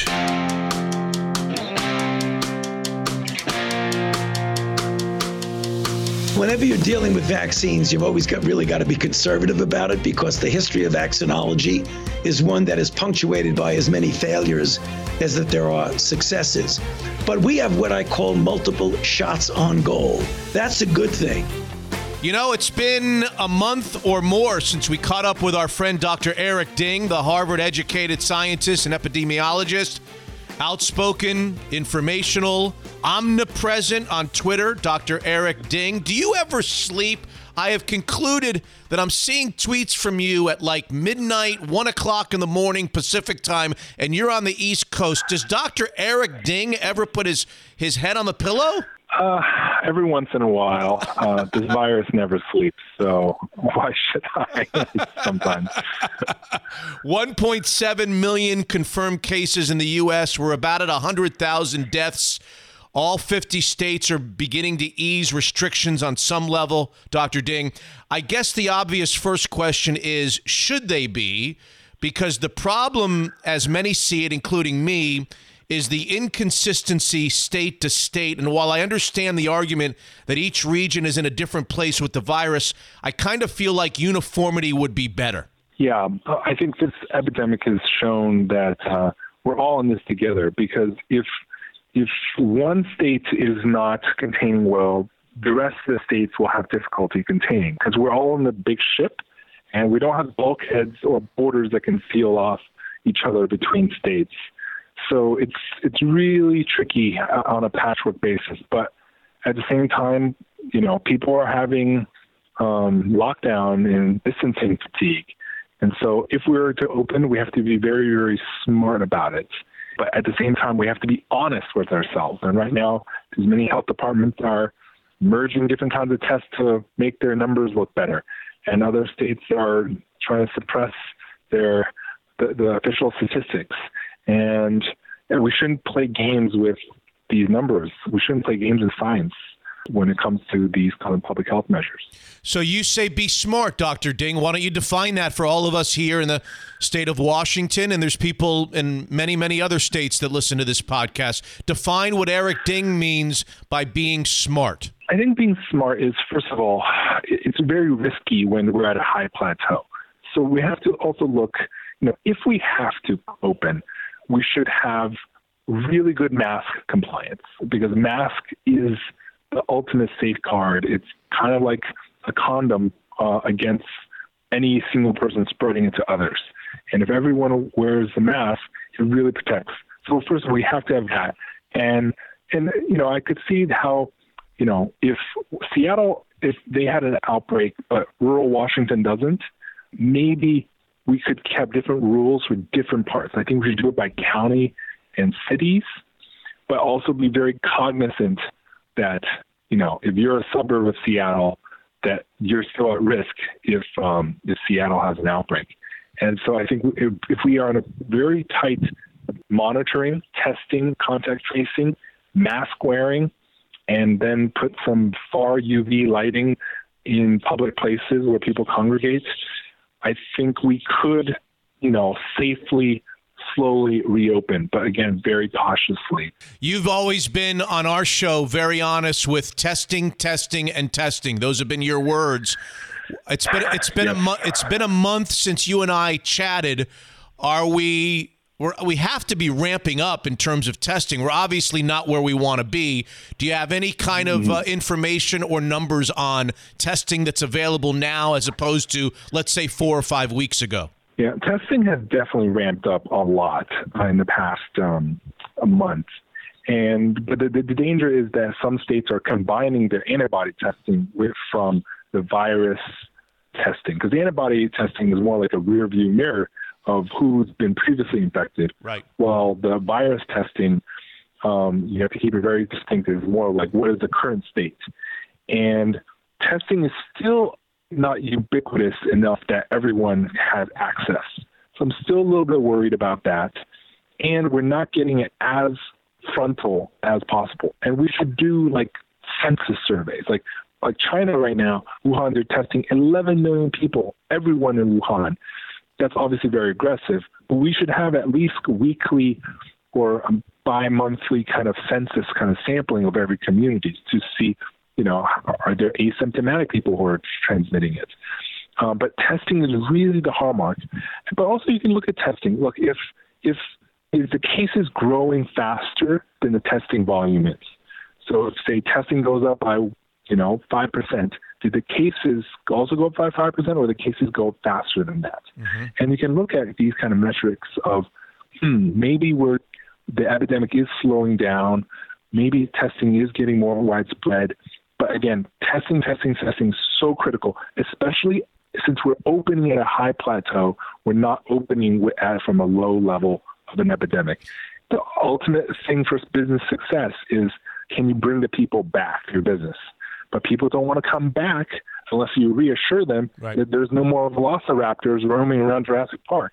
Because no matter how much they want to, they're not going to come out to the businesses if they don't feel safe. Before I get your update on treatments, Dr. Ding, Dr. Eric Ding is with us. He's been with us kind enough to the podcast several times over the last 3 or 4 months. Before we get to treatments, I know that you keep a kind of an eye. I mean, I don't know that you're the biggest sports fan, but everybody in our audience, huge sports fans, waiting for decisions from the NBA on whether they're going to play in a contained area like Disney World or the NFL or college football. Baseball wants to get back.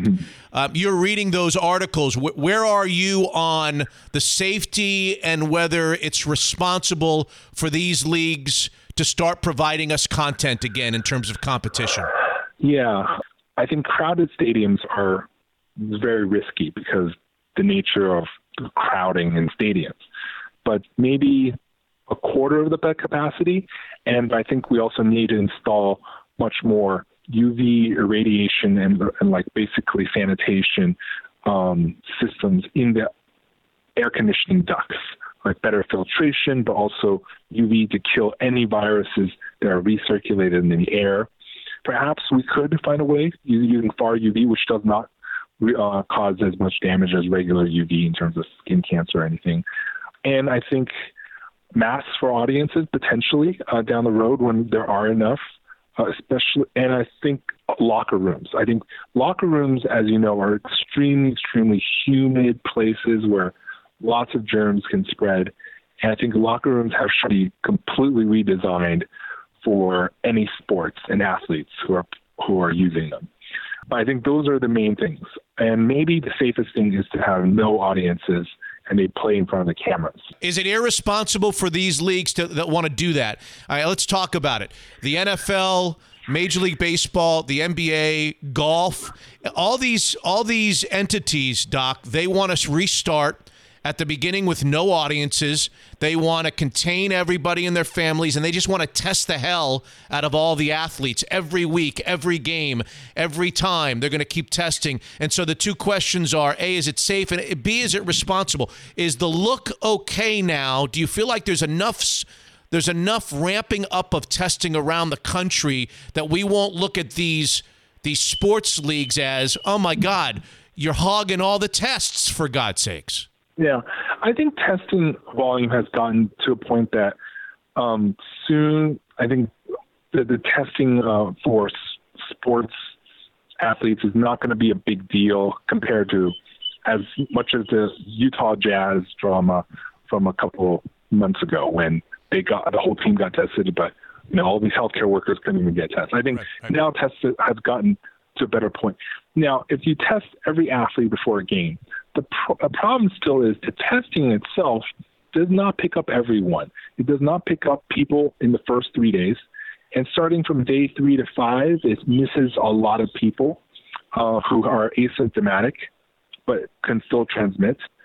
And even when you're at the peak of your virus, it still misses a good chunk. So overall, it misses about 30% of people who are actually carrying the virus. And that is the worrisome thing, that it is not perfect. The testing captures a lot. If you test positive, we're pretty sure you have it, but it's not comprehensive, and that makes it very, very risky in terms of using that as a metric before everyone plays a game. And that's the same thing with the White House. The White House uses their machine that has a well-known 15 to 20% error rate, if not even higher.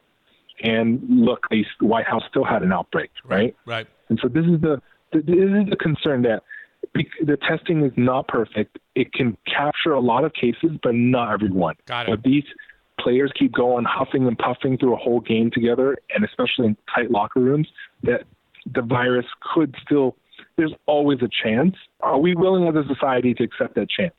Because obviously, as a public health expert, I say we theoretically shouldn't do it. But there are a lot of pressure on the other side that, business has to go on, and we have to do it as safe as possible from there's nothing that doesn't carry risk in this world. All right, treatments. Chloroquine, hydroxychloroquine remain in the spotlight in large part because of the president.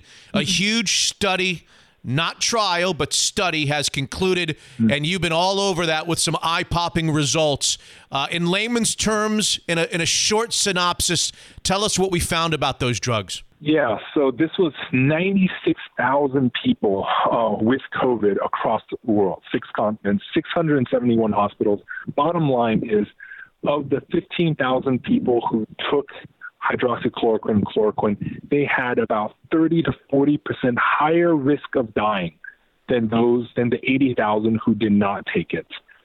And also there's about 2, 3, or 4-fold higher risk of risky cardiac arrhythmia, heart arrhythmia, than those who did not take it. So this almost, as some will put it, it's not that even had any benefit, but it actually showed it was actually dangerous for mortality. Now, again, it's not a trial, but it's a really good hospital registry data.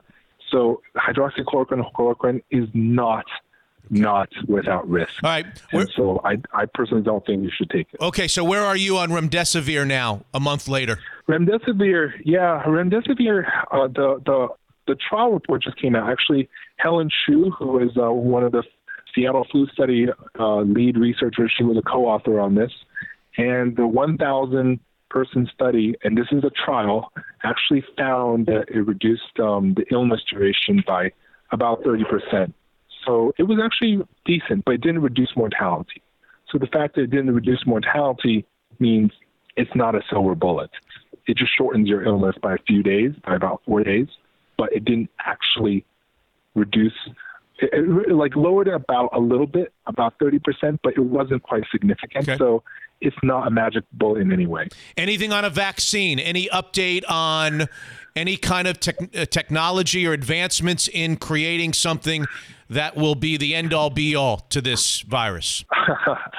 We can dream. I think vaccines there's a Moderna vaccine, but it only had 8 people reporting results so far. It's promising. There's another Oxford group vaccine. They say they'll have it ready by September for emergency use for healthcare workers. We'll believe it when we see it. But I'm hopeful by late fall we'll have some for maybe healthcare workers and maybe some key first responders, and hopefully next spring for the general population. And when the general public gets these vaccines, are we going to have to get them every year, Eric, or are we getting them every few years, or we don't know? It depends on the vaccine. Yeah, it depends on the vaccine. There's different ways of designing vaccines. If you're targeting the outer shell of the virus, or if you're targeting the inner mechanisms, I think will likely be at least good for a year or two, if not a lifetime benefit. There was one study that said someone who was immune to the old SARS 17 years ago, that person showed some immunity to this new virus. So I think there is some hope that it will be a long-term solution rather than like a seasonal flu vaccine. Yeah. Restaurants are going to start to reopen here shortly.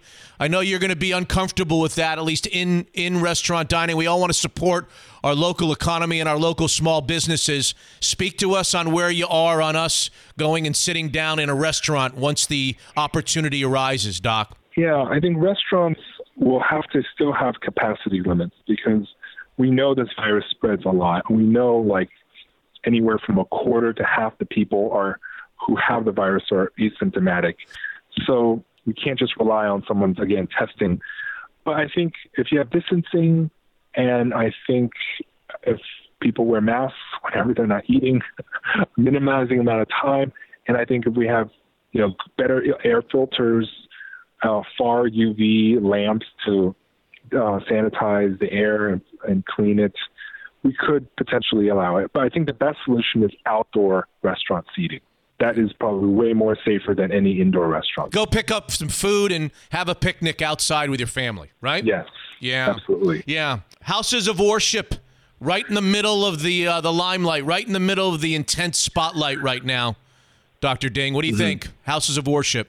Yeah, it's really risky because we know some of the largest epidemics from Korea to France were actually started because of church services.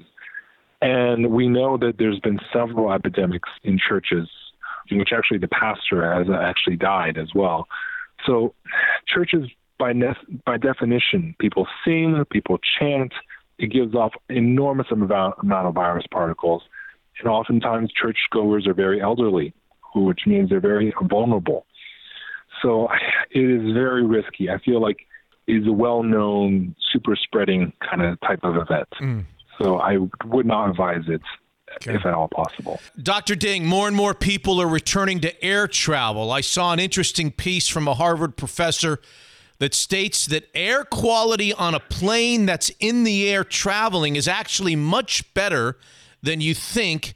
And because of the filtering system, which is similar to that of a hospital, that the greater risks actually are in the airports, the trains connecting terminals, the jetways. Where are you on people that either need to fly or want to fly to see loved ones? I do agree that the mid-air air quality is actually pretty decent, all things being equal, because they replenish the air, recycle the air, purify it very quickly within a few minutes. The whole air system gets turned over. And I think airports and transits to the airport is actually the biggest risk. But those are almost unavoidable. So this is why mandatory masks definitely should be worn.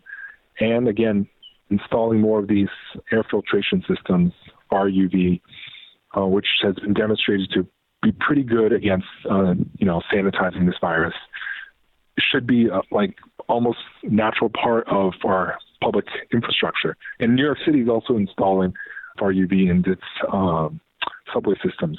So I think these things, we need to completely redesign our world to live in a post-COVID era. And people need to adapt. And part of that is masks for everyone. Okay. So final message to our listeners would be, if I have you right, just if you're going to go out, wear a face covering, stay 6 feet Absolutely. from others, touch as few surfaces as you can, and wash your hands over and over again, right? Absolutely. Max, definitely, and avoid indoor spaces as much as possible. Okay. And get tested as soon as you can if you have any symptoms. Don't wait until you are basically unable to breathe. The faster we can identify you, the faster it is for public health officials. And max. Very good. Eric Ding, Harvard epidemiologist and scientist who's been very kind to us here on Mitch Unfiltered. Great to visit with you. We'll talk soon again. Thank you so much. Best of all. Stay safe. There's Harvard scientist and epidemiologist and our buddy, Dr. Eric Ding, who says, be careful if you're going to go out. Masks. You know who I need to speak with? I need to speak with Jordan Flowers of the Kirkland office of Guild Mortgage. I'm seeing 30-year fixeds in the low 3s and projections that it'll be in the high 2s in 2021. What do you see, Jordan? That is accurate right now, Mitch. Consensus is that they will continue to tick down here between now and the end of the first quarter next year. The outlook for the next 12 months is very strong. So if I'm a listener of Mitch Unfiltered and I'm looking at my current mortgage numbers and I see 3.5%, 4%, 3.8%, what I'm paying, does that mean I should automatically pick up the phone and call Jordan Flowers at Guild Mortgage? Or what would be the telltale sign that I should pick up the phone and dial you up? Yes, anything in the high 3s and above certainly warrants a phone call. The old adage is a full percentage point drop in interest rate. Anywhere between a half to a point or more in percentage drop might make sense. And then there's also the options, as we've talked about, looking at converting your 30-year into a 25-year or 22-year or 20-year and dropping the interest rate even further and keeping your payment the same or a little less, but cutting off 3 to 5+ years on your mortgage payment. So anything in the high 3s is certainly worth, and higher is worth a phone call. All right, so Joe Schmo's listening right now. He's got a 4% number on a 30-year fixed. He calls Jordan Flowers. Jordan Flowers gets him into what? And we don't start all over again, right? He continues, if he wants, he continues right where he is in his mortgage payments. We can set it up to any amortization term that he wants, 20 years to 30 years. On a 30-year fix for your listener at 4%, we would be looking in the low to mid 3s, depending on loan to value, credit score, all those factors, but definitely low 3s right now. If people are interested in paying a point, we might even be looking at 3% or below. Tell everybody how they call Jordan Flowers and his team, and how long of a phone call are we talking about until you or a member of your team can say, hey, here's what we can do for you comparatively speaking to what you're doing now? Yeah, it's a quick, easy phone call. Direct line into my office is 425-250-3145. You can also call the 250-3150 phone number, right. And you would get Mindy at my front desk. 5 to 10 minute phone call just to kind of get an idea of where you're at right now, what your numbers look like, and where interest rates are currently. And then we follow up with you with a mortgage coach, loan estimate, and see if the numbers make sense based off what your goals are trying to be achieved. Perfect. Also a very hot buying market right now. Lots of multiple offers.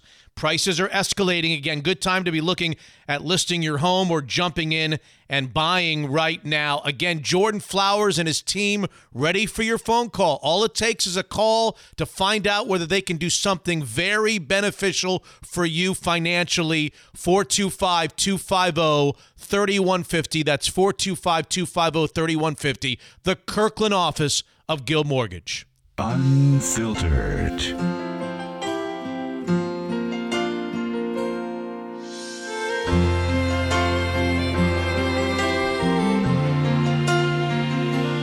What I've experienced in terms of post-traumatic stress, what I've experienced in terms of, the mental illness component is not unique to me.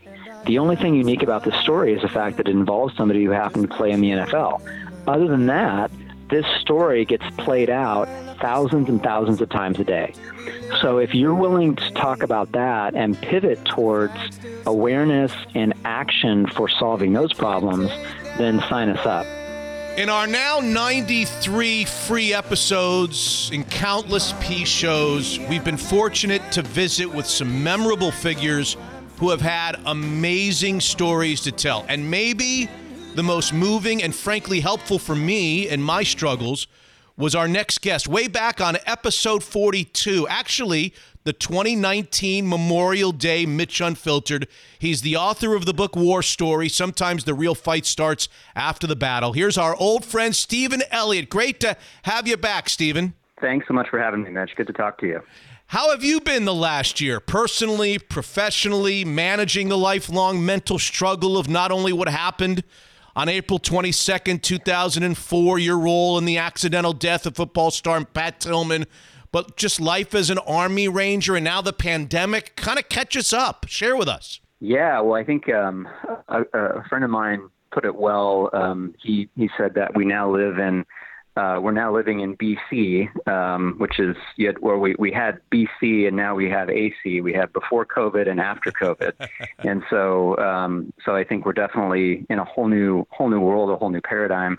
We're really, my family and I, we're here in Olympia. We're really, really fortunate and really blessed. Our business, the company that I run, Capstone Trust, continues to grow and do well. And there's certainly challenges with that each and every day, but we count ourselves really fortunate with that.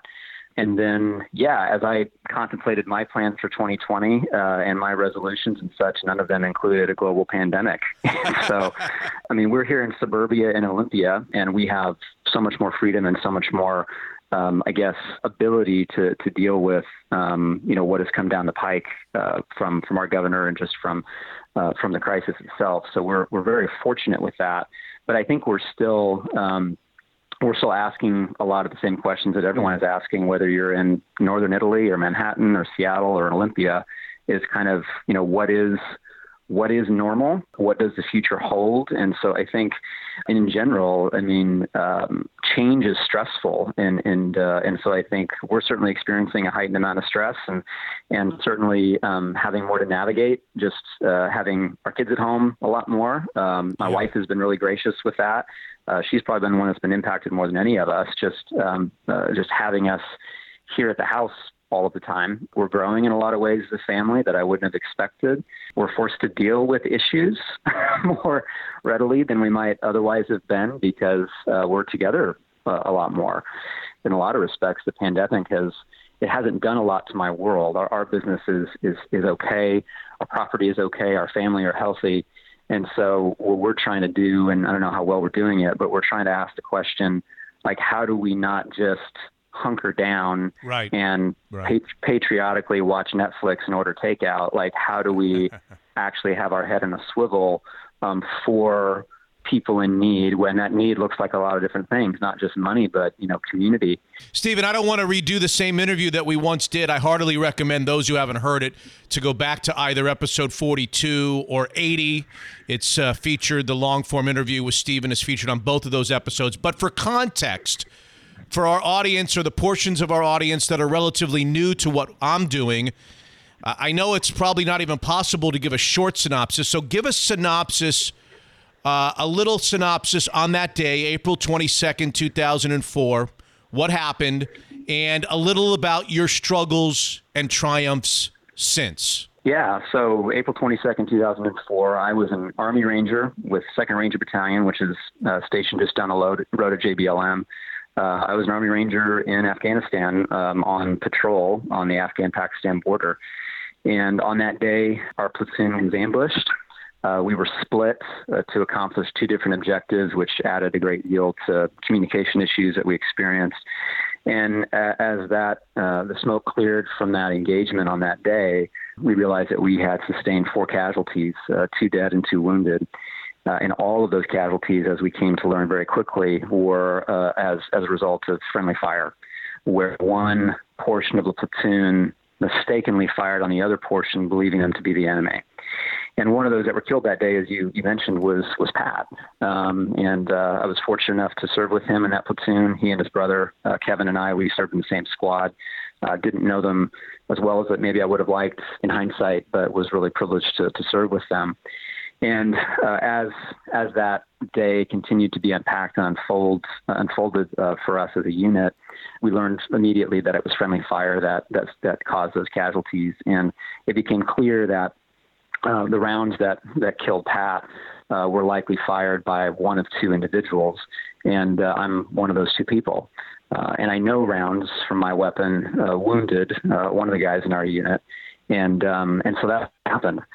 And we debriefed it and had a memorial service at the FOB, and then pretty shortly thereafter we were back doing missions.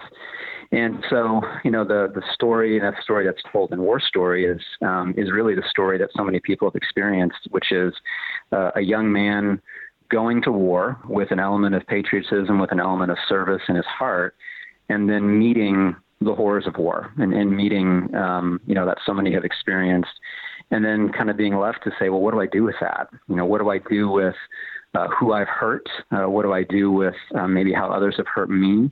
And how do I piece together a life when something that was supposed to be a foundational and positive part of my life has now become something that's very dark and even a source of shame. And so I spent a lot of years basically distancing myself from military service. I became a wealth manager. I kind of doubled down on the idea of success and the idea of money, and that if I could make enough and do good enough that maybe I could kind of earn my way out of the guilt and shame that I experienced, which doesn't work, in case you're curious, doesn't work very well.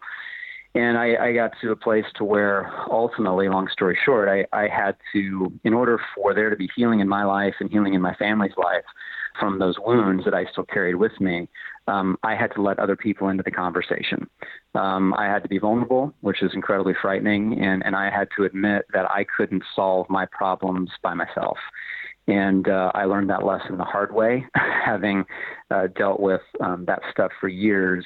But we're fortunate to be on the other side of that, and fortunate to be at a place, not because we've got our shit together, but just because we've had really great people in our life that when we basically said, I can't do it anymore, we had people who were there to help us. And so, we want to try and be, in telling our story, we want to try and be people that can serve that as well.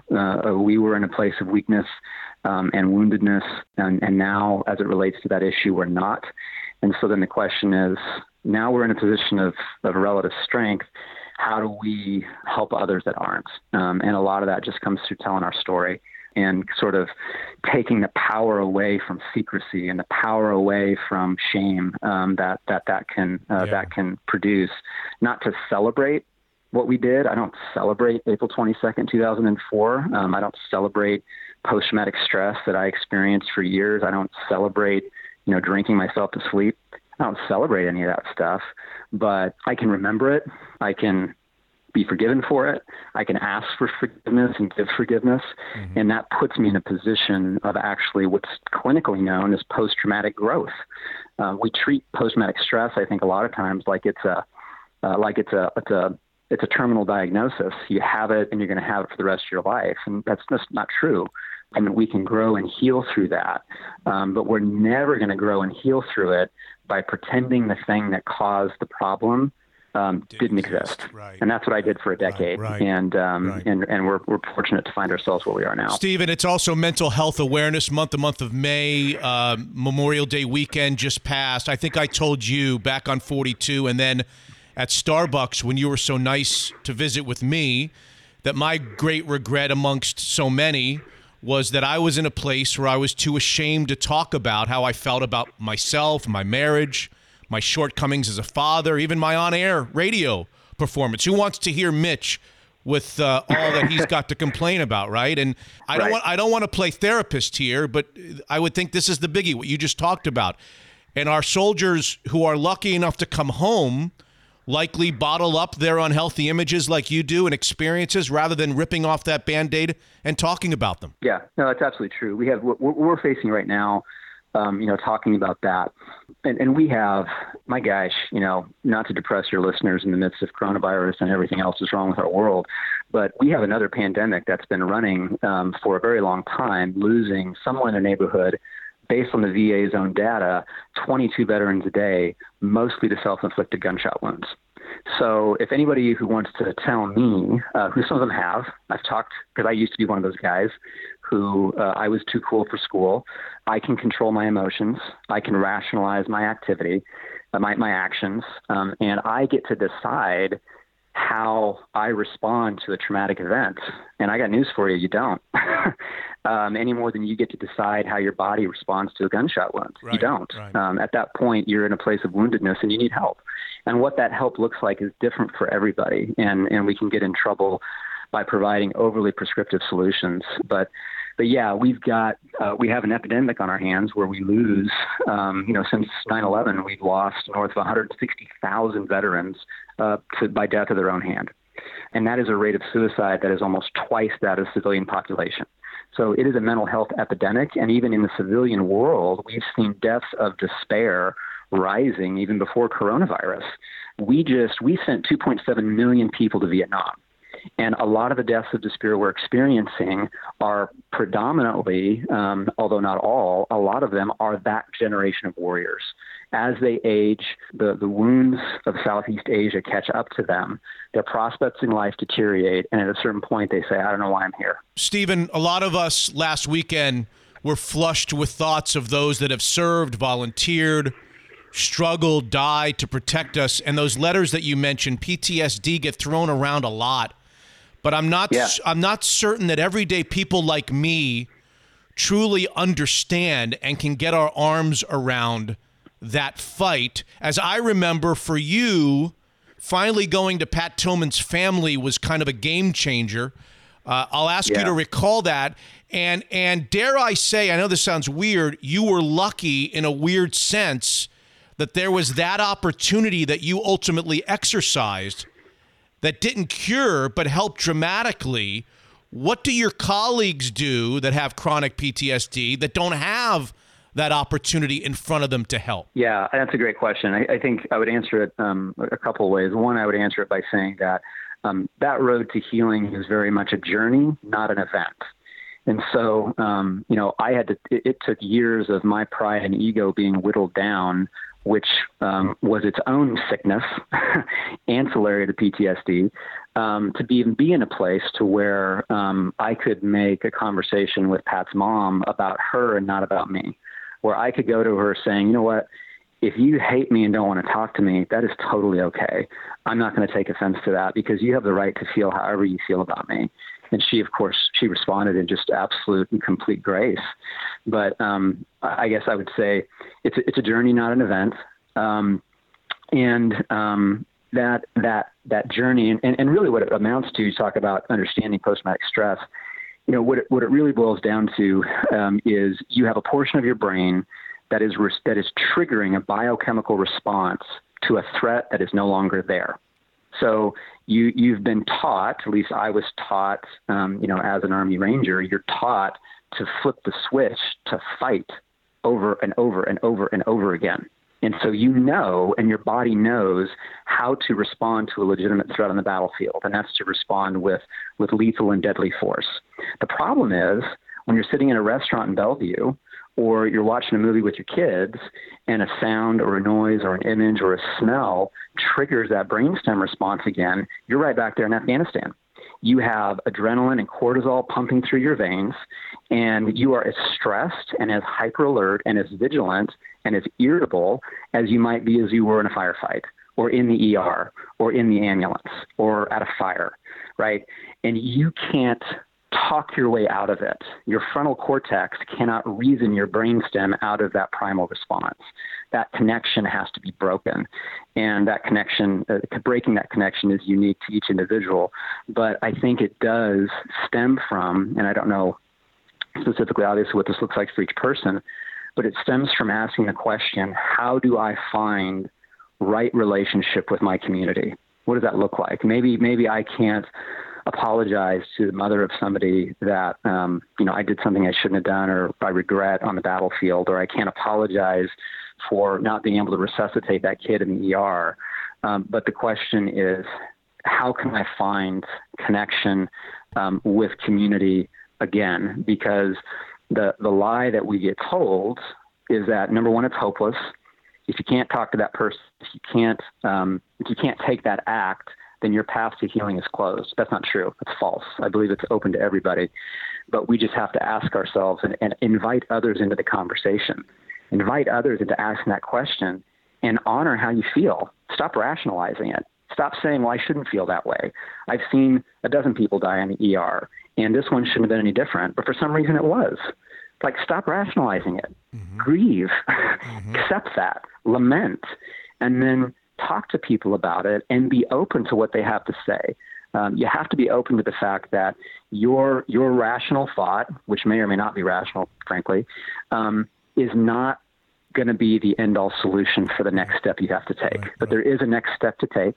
That step may seem simple and stupid. It may be, my wife wants me to go see a therapist. That seems dumb. It seems like a waste of money and a waste of time. Do it. Yeah. If that's what makes your wife feel loved and cared for, shut up and do it, mm-hmm. right? Mm-hmm. But listen to the people in your life who are seeing things that maybe you're not seeing. Right. And even if the next step seems simple or trite or cliche, don't be afraid to take it. Because I kept healing at bay in my life for a lot of years because I was too proud and I was too smart for my own good. Stephen, you mentioned at the beginning, and you talk a lot about it in your book, the thought that one of two people's friendly fire, killed Pat Tillman. What about the other guy? Have you kept in touch with him? How's he doing? How's he feeling? Has he had the same or similar experiences with the Tillman family? Yeah, I don't know. His name's Trevor, and I spoke with him some years back after the incident, and he briefly recounted without speaking on his behalf. But I can say that he experienced, I think, in different ways, maybe a lot of the same similar emotions: the survivor's guilt, the shame, the guilt, the remorse.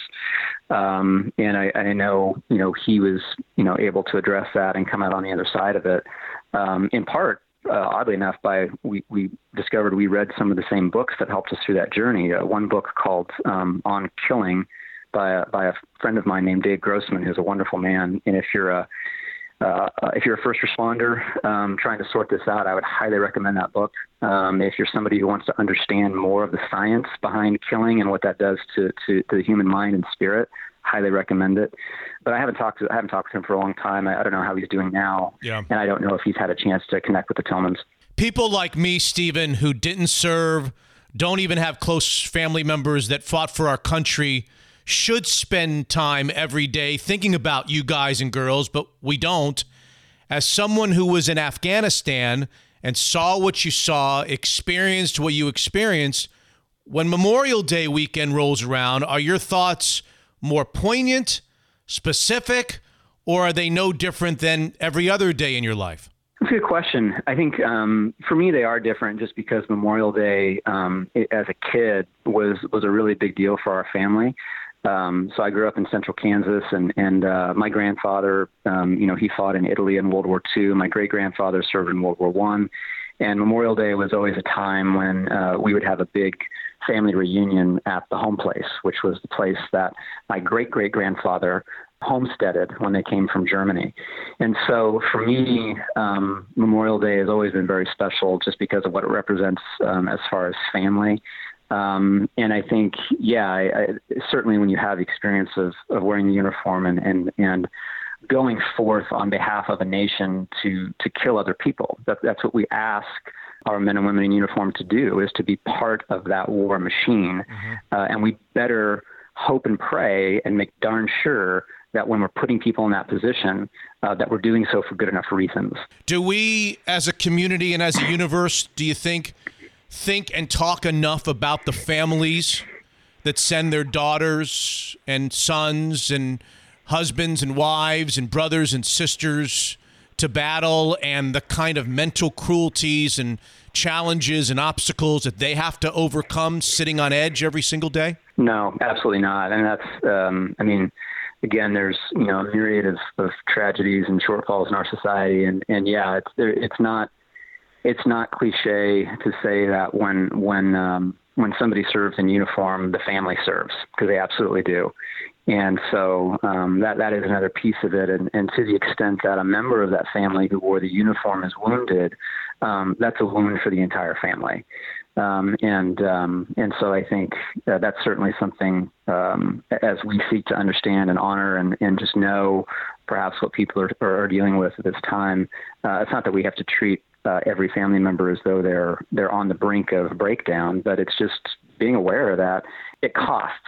And the cost of waging a war is so much more than the casualty list, even though that's more than it should be. And it's so much more than billions of dollars spent, even though that's more than it should be.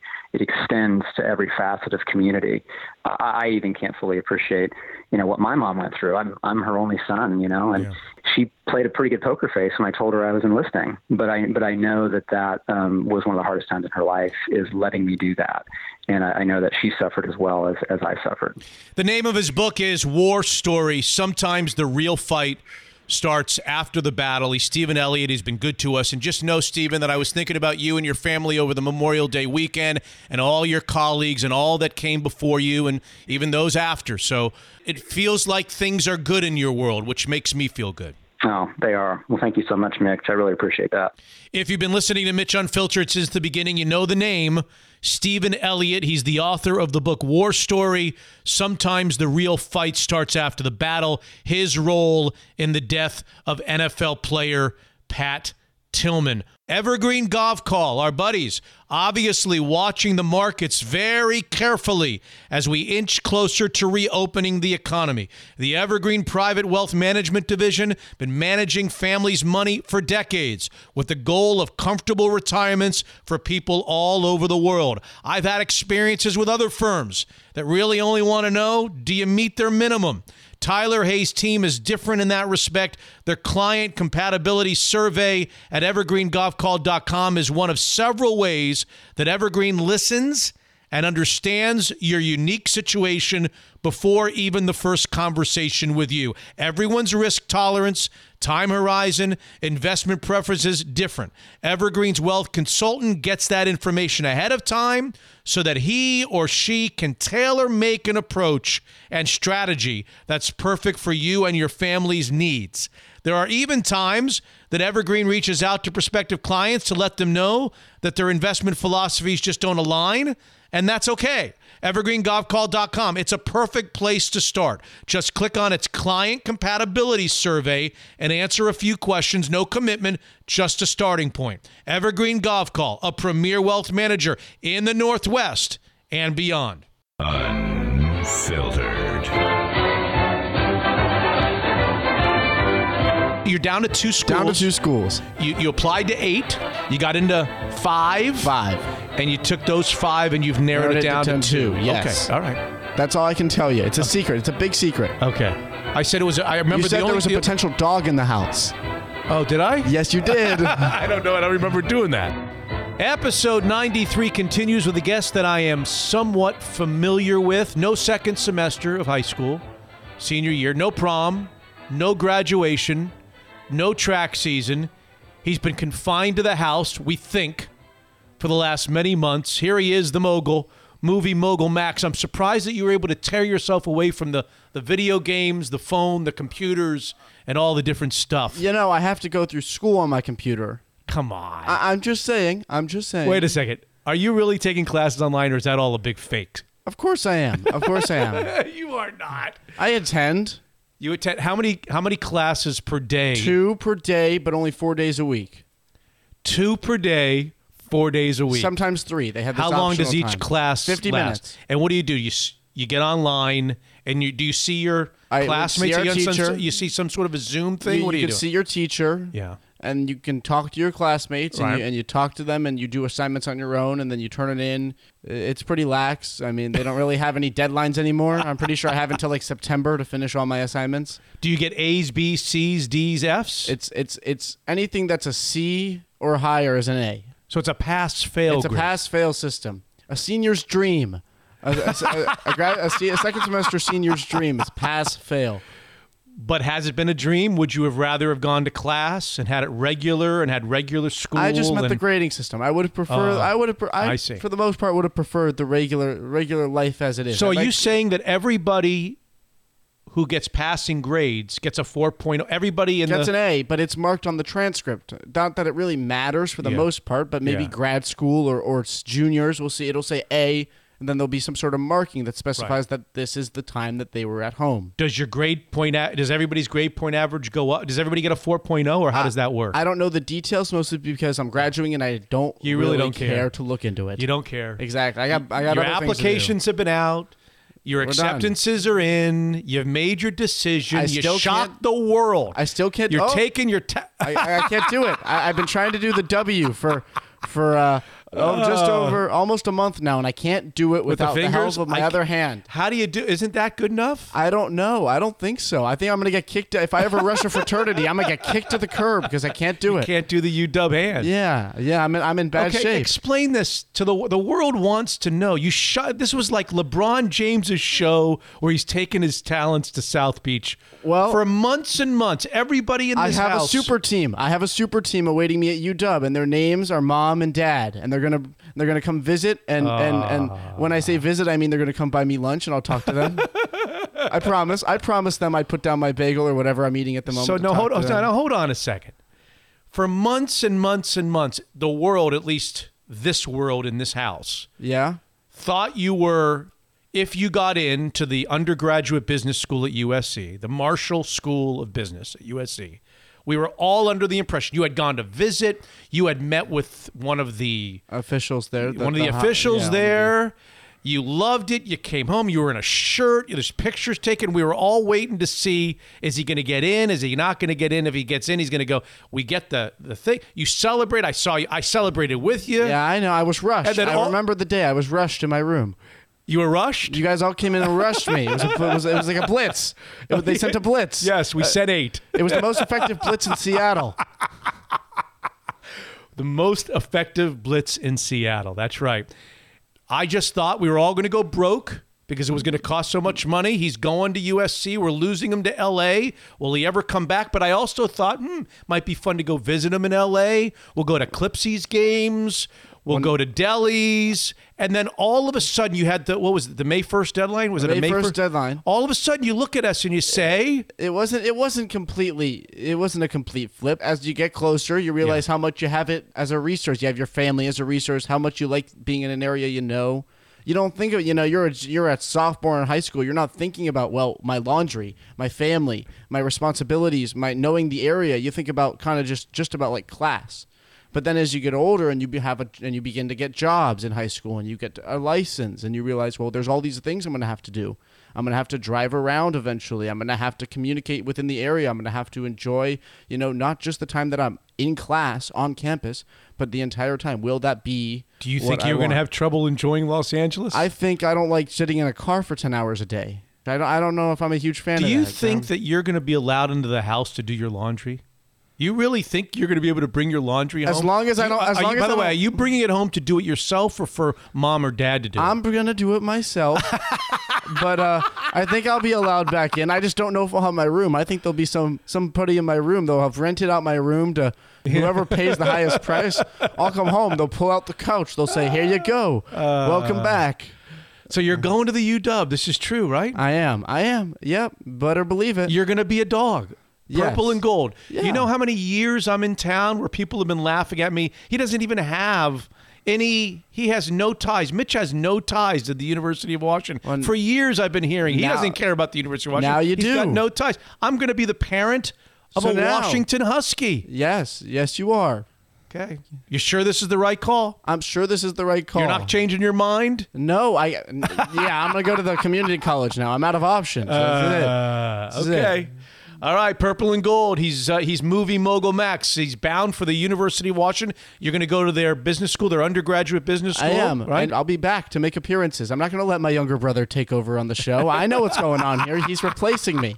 I'm being shown the door. I see. Okay.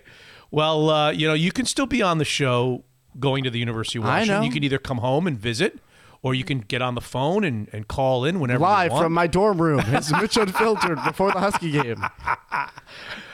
All right. I've got a laundry list. I don't remember the last time you were on. Do you remember the last time you were on? What did we talk about the last time you were on? We talked about colleges. I think it was right before the decision. I had promised that I would come on in a week, and I did not uphold the promise because I was not ready for a decision then. Okay. So that was the last time. So it would have been about 2 or 3 weeks before May 1st. So it was mid-April. So tell everybody who came in second. So Washington came in first. Oh, USC came in second, and Michigan's in third. Michigan's in third. Okay. But all three great schools. Yes. Three great business programs, schools. 3 great schools. You said all along you wanted big-time NCAA sports. Business, it gave me everything. So which of those 3? Let's have a sports conversation. If you took the football program and you took the basketball program and you added it together. Well, you've been telling me for months that Michigan is the winner. How is it not the winner? I'm not saying it's not. If you take UW, no disrespect to our UW fans out there, but if you take UW's basketball program and add it to its football program, equal parts, and you did the same thing with USC, and then you did the same thing with Michigan. Didn't Michigan have a? Didn't Michigan? I would think didn't Michigan's football program stink up the joint this year? They have stunk. Well, their idea of stinking is still playing pretty much in New Year's Day bowl games, but they have not been under Harbaugh as good as I think everybody thought they were going to be. They've been outclassed by Ohio State, but I still think when you take what Beeline did at Michigan and then now Juwan Howard, the basketball team, and you add it to the football team, I think Michigan wins the 3. Well, of course they do. But you hadn't. But the one thing I will say about you and to defend your decision to push Michigan aside was you had never visited. We didn't get a chance to go visit. No. What we were going to do is we were going to go visit Michigan if you got in, which you did. But then by the time you got in, we couldn't go visit Michigan because we couldn't travel. So, Michigan was closed and all that The stuff. complete truth was that Michigan was never really in the race as much as, I was going to visit. I would have visited, but it was kind of like when LeBron sat down in 2011 to switch teams. The Clippers were offering him a max contract. Is that true? The Clippers had Donald Sterling? Well, yeah, but he had Chris Kaman. And he had Blake Griffin, who had never...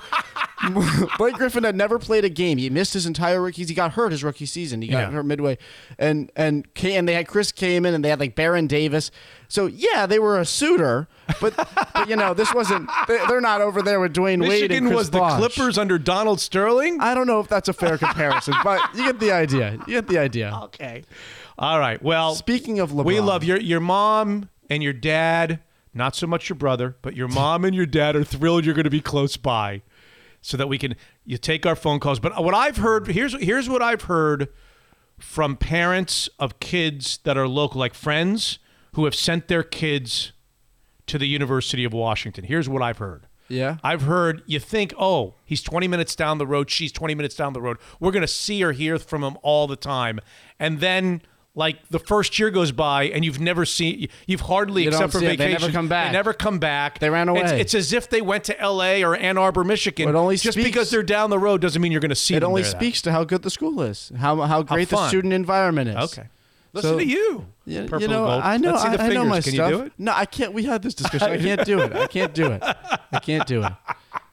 All right. How'd you like the Jordan documentary? You're a basketball nut. Answer a few of these questions. I watched it, and I thought it was good. I did. I enjoyed it, and it was a good blast of the past. I thought it went well. I've always thought to myself, what if I just sat down and watched the Pistons documentary, then I watched I watched the Lakers and Celtics documentary, and then the Pistons documentary, and then You've seen them all. And then the first half of Jordan, and then the Jordan rides the bus, and then the second. You could watch it all. You could binge watch it all, and it would be 20 years of basketball summed up in one. It would be 3 days. Right. It's a lot of. And which of all of the? I mean.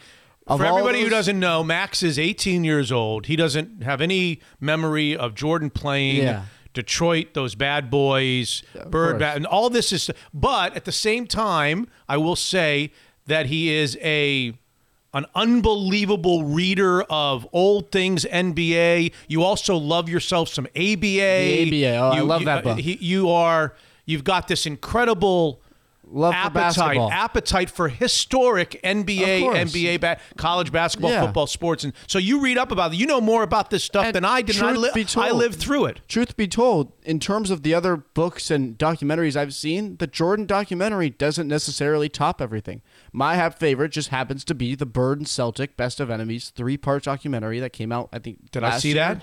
We watched it together. Okay, and it was good, and because it was unbiased. And as we know, the Jordan documentary, and I say that with quotes, isn't actually a documentary. It's more of an autobiography, which is the number one complaint I have, that Jordan reviews everything. I don't like how Jordan can sit. Like, there's two things that come to mind. Gary Payton, in I want to say the 7th or 8th episode, they're talking about the 96 finals. And Gary Payton's talking about how he guarded Jordan pretty well. Carl, after Game 4, said, you guard Jordan, or Game 3, said, you guard Jordan. They had been saving him for offense. Yeah. And Jordan, they cut to Jordan. He's got an iPad, and he's looking at the footage, and he has this thing to say about why Gary Payton wasn't in his head and all that stuff. I just feel like when you give him a chance to rebut everything that's been said, it's not really a documentary, because it's basically saying he's cleaning up all of the, and no one's a god. He has scratches on his uniform. He's not perfect, Like, I feel like Gary Payton did get the better of him, maybe for a few games, if not for a whole series. And it just allowing him to say, I had something else on my mind, which may be true. It just feels like it's kind of casting it aside. Right. I've always he got the final like, say. I felt like it was partly just too much of him. I'm still the best. It was kind of just a reminder to younger fans that LeBron isn't. It felt like kind of a message. You would have loved it. That's right. You would have loved it if some third person who loved Jordan, but it was somebody else's view, kind of an objective look at the Jordan years. Yes. But we weren't allowed that because it was his video. Footage. And there's another example at the very end of the documentary. Yeah. Jerry Reinsdorf, the owner of the Bulls, says we had to blow it up. They were too old. They wouldn't have taken the contracts. And Jordan looks at it, and he looks at the camera and he says, I guarantee you that if everyone was offered a 1-year deal, right. And he brings up Scotty, he said with a maybe, and I say, you know what? Cut to Scotty.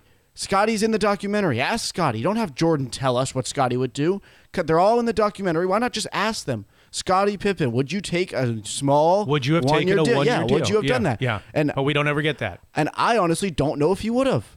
Scotty was fed up with Krause. That was the shtick for the whole documentary. He was fed up. He didn't want to. He wanted big money or he wanted out. Well, Jordan, to his credit, said, "I don't know about Scotty. We would have had to work on Scotty." But he said that everybody else. He thought he could get Scotty to join in. Right. But Sam Smith, and did you read that book? I read the Jordan Rules. I read that book too. Sam Smith has since come out in the last couple of days and said Jordan was lying.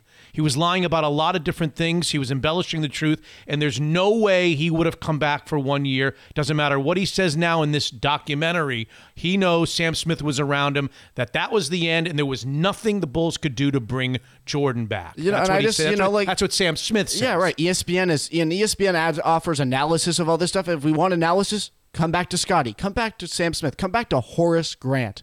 You should have Horace Grant on the show. I said told you this a few days ago. But he wasn't on that team. He wouldn't have come. He wouldn't have been on that team, but he was on the early '90s team, and he got thrown under the bus in the first half of the documentary, and has called Jordan out. I got to have all these guys on the show to corroborate what Jordan's saying, because here Jordan is the end all be all. Okay, so that's my thought. But you liked it. It was good. I just felt like it was a lot more biased than it should have been. Okay, it just felt like I don't know if I believe everything. Got it. Where are you on where Jordan? I mean, based on what you've seen, what you've read, what you know, what would be an 18-year-old's opinion about Jordan's place in NBA history? I think right now, LeBron isn't retired yet. It's a different conversation when he does. Jordan is still the greatest player of all time. Okay. He's got the rings. He's got 6 rings to LeBron's 3. He never lost in the finals. He's got 5 MVPs. LeBron has 4. So it comes down to whether or not LeBron can get a little bit more hardware before he retires. Can he win another? Because LeBron already owns most of these statistical edges. More points, more assists, which is another thing. Jordan and Kobe had a different mentality than LeBron. LeBron is a much better passer, and he displayed that court vision better than Jordan really ever did, because Jordan and Kobe, we just watched Kobe's 81-point game just before this. They had that killer instinct. They didn't really pass as much as LeBron does. You see, LeBron doesn't pass because he has to. LeBron averages close to double-digit assists in a lot of the season. I think he was the number one when they stopped. When they stopped, he was averaging like 11 this year. Yeah. He was crazy. He was going to win. He could have won MVP. Right. Jordan never really averaged. Jordan averaged like four or five assists a game. LeBron averaged like 7 in his career. I was looking at it.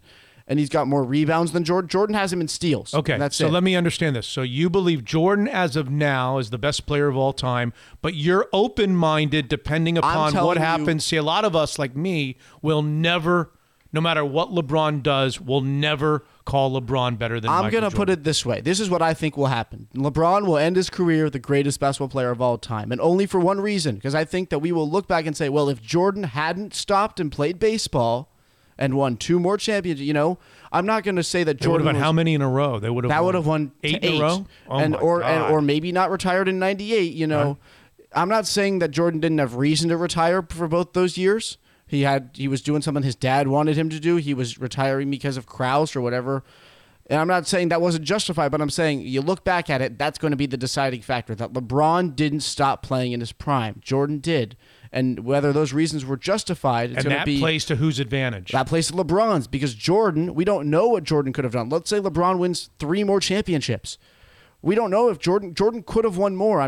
What I'm saying is that Jordan, in terms of his pure basketball achievements, left 2 years, maybe 3, out on the table because he didn't play. And he was rusty when he came back in 95. So the question becomes what could he have accomplished further? And that's going to say, people might say, well, LeBron's the GOAT. But if you look back on it and Jordan had played, maybe he would be. So I think it's going to come down to those 2 years. Okay. Got it.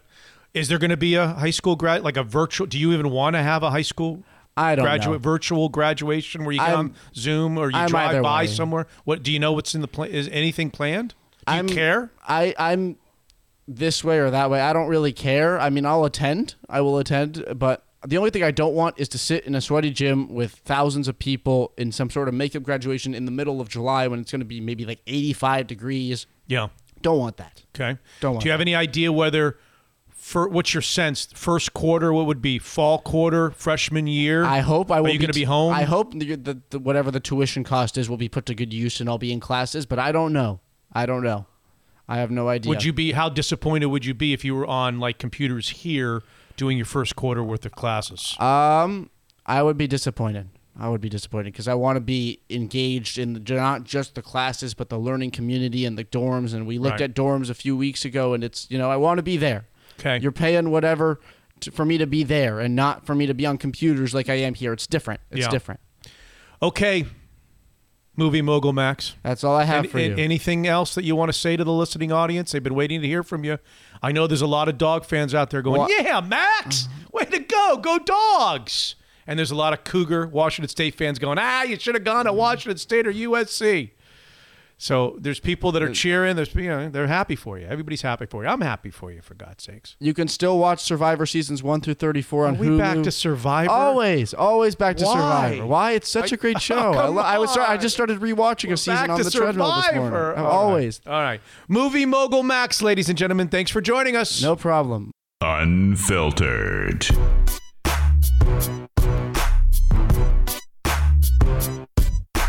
Other Stuff segment, episode 93 with my friend Hotshot Scott. Memorial Day weekend, I thought I'm going to treat myself to an enormous steak. I don't typically make steak for myself because I live with a vegetarian. My daughter doesn't really like meat. Nothing on a bone for sure. So I said, I'm going to a butcher. I found a butcher in Issaquah. It's been there forever. Yeah. Went in there, got myself a big old porterhouse. Now, where would you normally get a steak? We're a big steak family. Okay, I would just do the grocery store. This family, my kids love. So I love them. I don't eat them much. So when I make them, I typically just make them for the boys. And if my wife wants one, I'll get 3. I don't treat myself all that much. But we're like maybe once every few weeks, I'll go to the supermarket and get a filet or something and grill it for them. Where would you typically go if not this butcher? Definitely the grocery store, just a supermarket. Would you do a Costco steak where they give you a pack of like 30 of them and they're gigantic? They're like Fred Flintstones. I knew you were going to say that.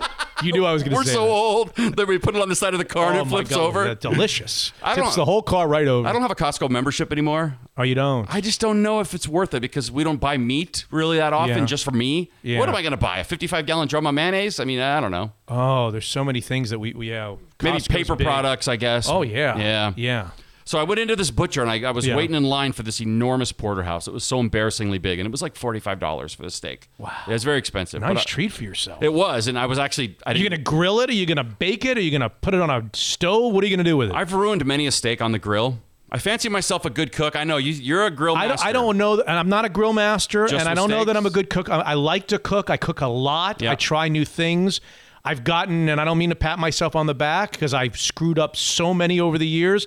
I've gotten not pretty good. I've gotten very good with steaks on our grill. Now, Okay. you take me out of my home court advantage and you put me on somebody else's grill where I don't know the heat. I don't know how hot it gets. I just know the dynamic of our grill, the timing, the thickness of the steak. Yeah. I'm nails. I am money every single time. right. And my kids are very, very particular on how they want it cooked. It's not like you could just cook it any way and give it to them. They want it a certain way, red and juicy, like kind of on the rare side of medium rare Wow. or less cooked. So I have to, if I overcook it, like if it's pink, they don't want it. I mean, they'll eat it. Yeah. They don't want it. So I've gotten really. I'm sorry, I interrupted your No, story. that's So okay. you're in line and you're getting yourself a $44 porterhouse. Which kind of hit me, sticker shock. I thought he was kind of joking when he said $55. Can you say forget it at that point, or are No, you? of course You're not. kind of committed. Oh, you're totally committed. It's like a small. What am I going to do? Walk out for Okay. So I'm standing there, and this woman keeps looking over at me. She's probably 60, 62, bit of an accent. And I could tell she kind of wants to talk to me, but I'm really just laser focused straight. I don't want to make conversation with anyone. Well, And you can't make conversation with anybody anymore because I can't understand anything anybody says behind Right. those masks. And I had my mask on. Yeah. It's just a cloth And she mask. had a mask on. Well, she did not have a mask on. Oh. There were maybe 10 people in there, and she was the only one that didn't have a mask on. 9 out of 10, and she was an older woman. Or not? Older woman. Looks over at me, and I could tell she wanted to talk about something. You could just tell. She keeps looking over, and she says... Looking for somebody to talk to. Yes. And she sees my mask. She says, you realize your mask's not doing anything for you, right? I mean, your eyes are membranes. You could catch it through your eyes. Your mask... And I said, well, I'm wearing this because it's essentially for you and other people. And what if I sneeze? Oh, you told her this? Yeah, I did. Oh, good for you, Hotshot. Yeah, but if I wasn't rude, I just said, well... You should have screamed at her. I kind of wanted to on the way home. Like, listen here, lady. If I sneeze, would you rather have it on or off? What would you prefer? Well... So then she tells me again that my mask is worthless. Now I just feel like how an many idiot. people do you think that particular day she had stopped in different places? Totally. Because everybody was wearing a mask except for her. Yeah. So she probably had this conversation. Yeah. She was looking for a lot of people to talk to. And look, She's looking to settle people's hashes all day long. We did a Dr. Ding. The science is pretty clear on this. I know people think this is a political statement and they get mad at me and give me 1 star. I don't know. The mask is clearly better than nothing.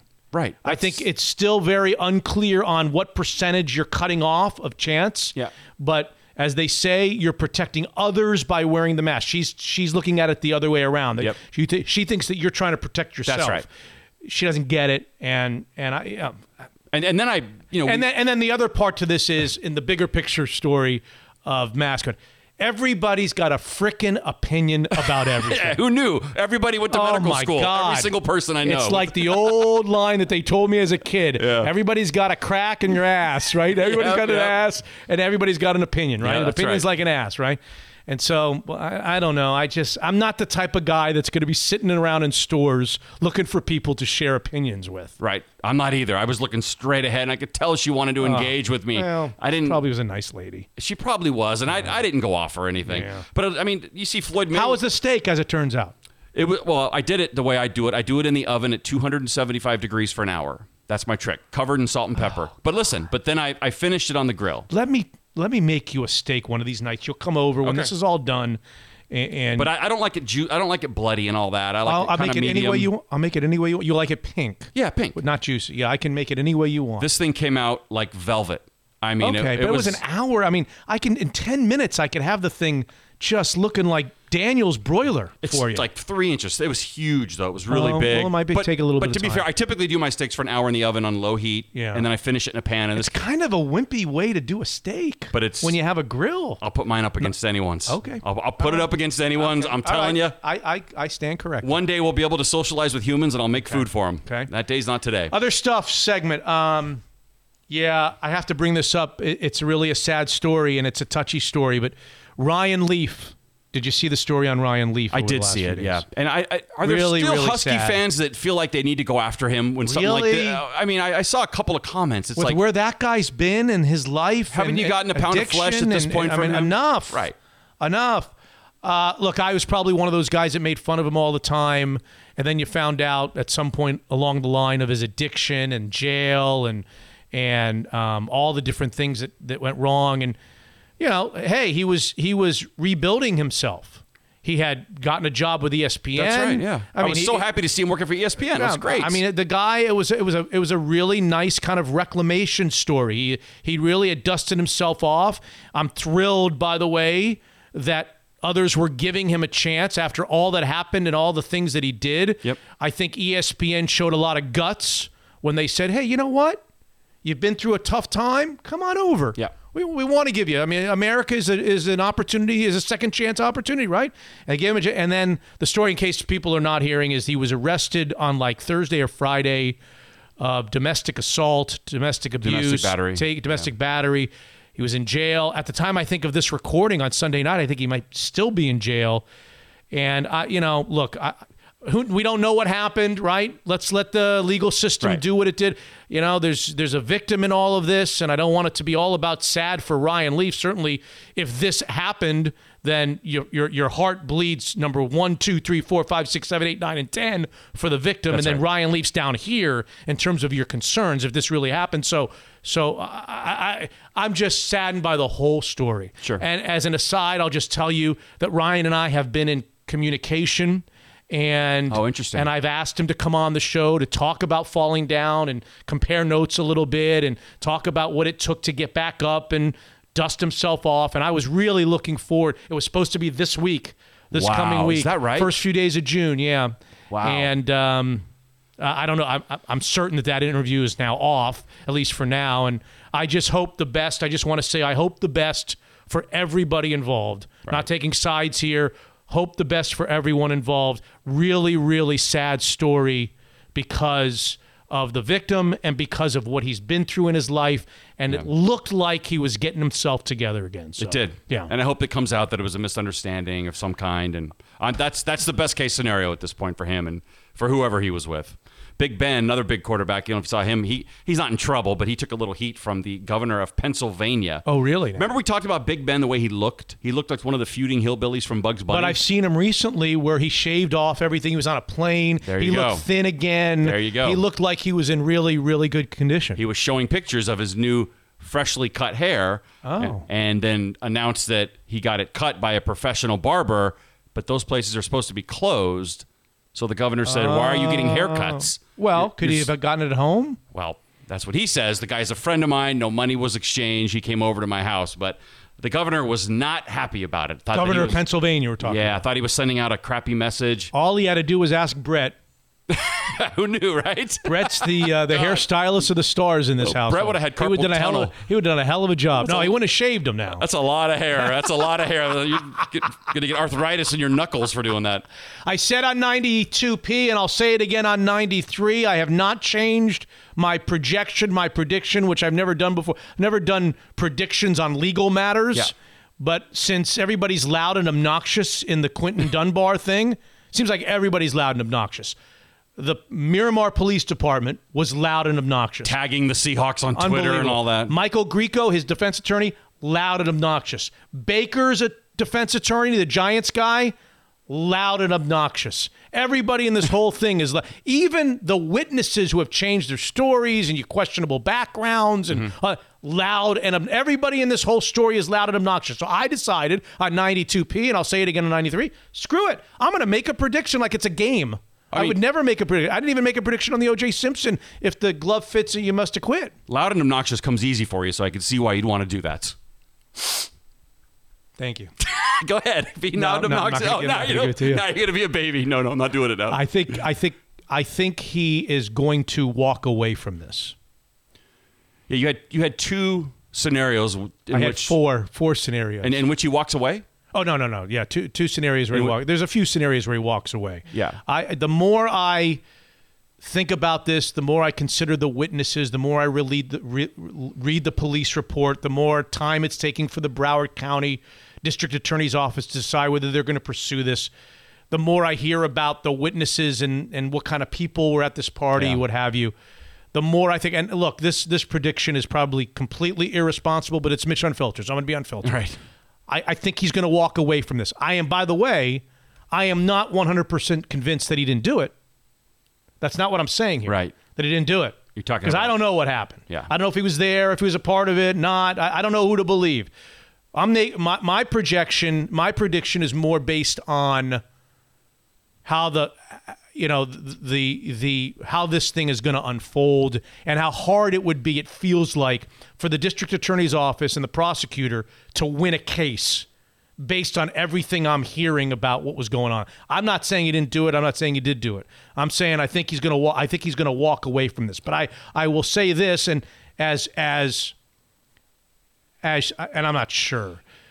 My level of certainty of that, my level of certainty on what I'm about to say, I think is even greater, which is I do believe, regardless of whether he wins or loses, walks away, clears his name, doesn't, ends up in trial, I don't think any of it matters. I think if Quentin Dunbar was at that house, if he was at that house, with what was going on in that house, the high-stakes gambling, the gambling party, the people who were there, what was going on, the scene that's been described at that house, I don't even think he has to be a part, whether he was gambling or not, I don't even think it matters. I think Roger Goodell will ding him, will absolutely ding him. Even if the Broward County prosecuting office this week says, we're dropping the case, we've decided not to pursue it, he's a free man, whatever, I still think Roger Goodell will ding him for being there in this crowd, huge game. We're not talking about a little poker game here, like a friendly dollar stakes poker game. Yeah. We're talking about hundreds and hundreds of thousands of dollars that were exchanging. And this was a highly illegal party. And he was there.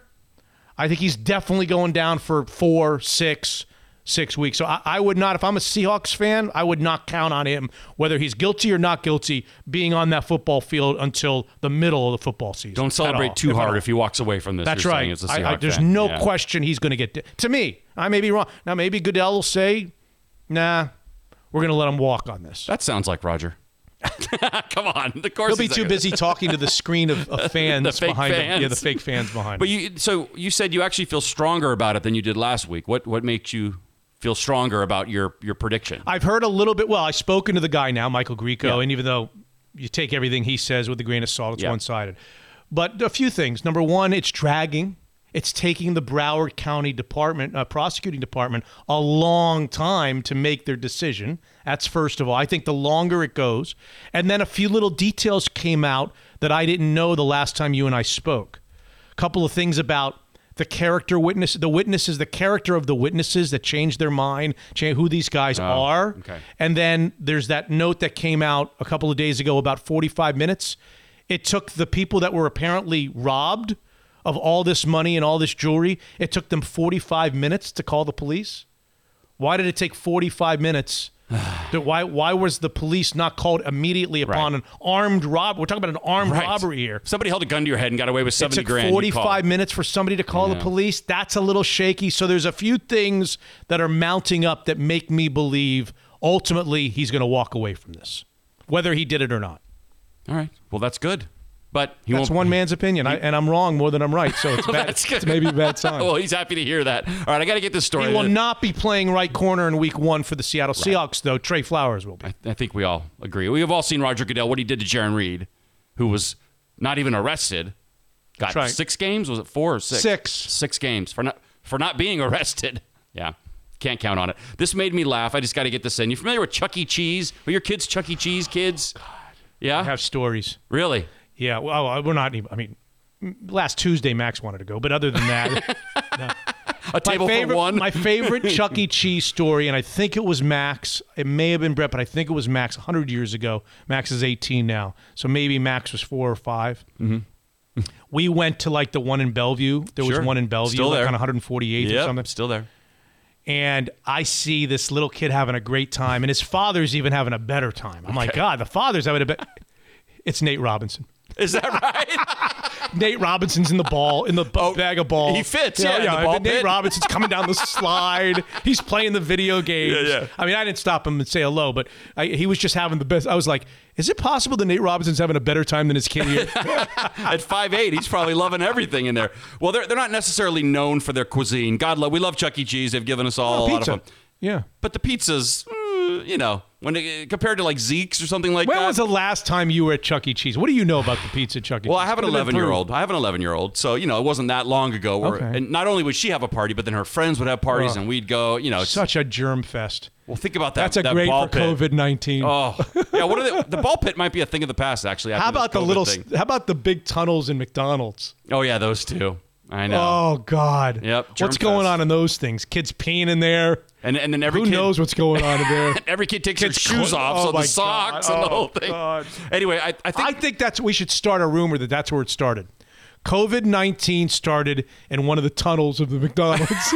Well, what if they want to sponsor the show? We love McDonald's. How dare you? And it didn't start there. That's exactly right.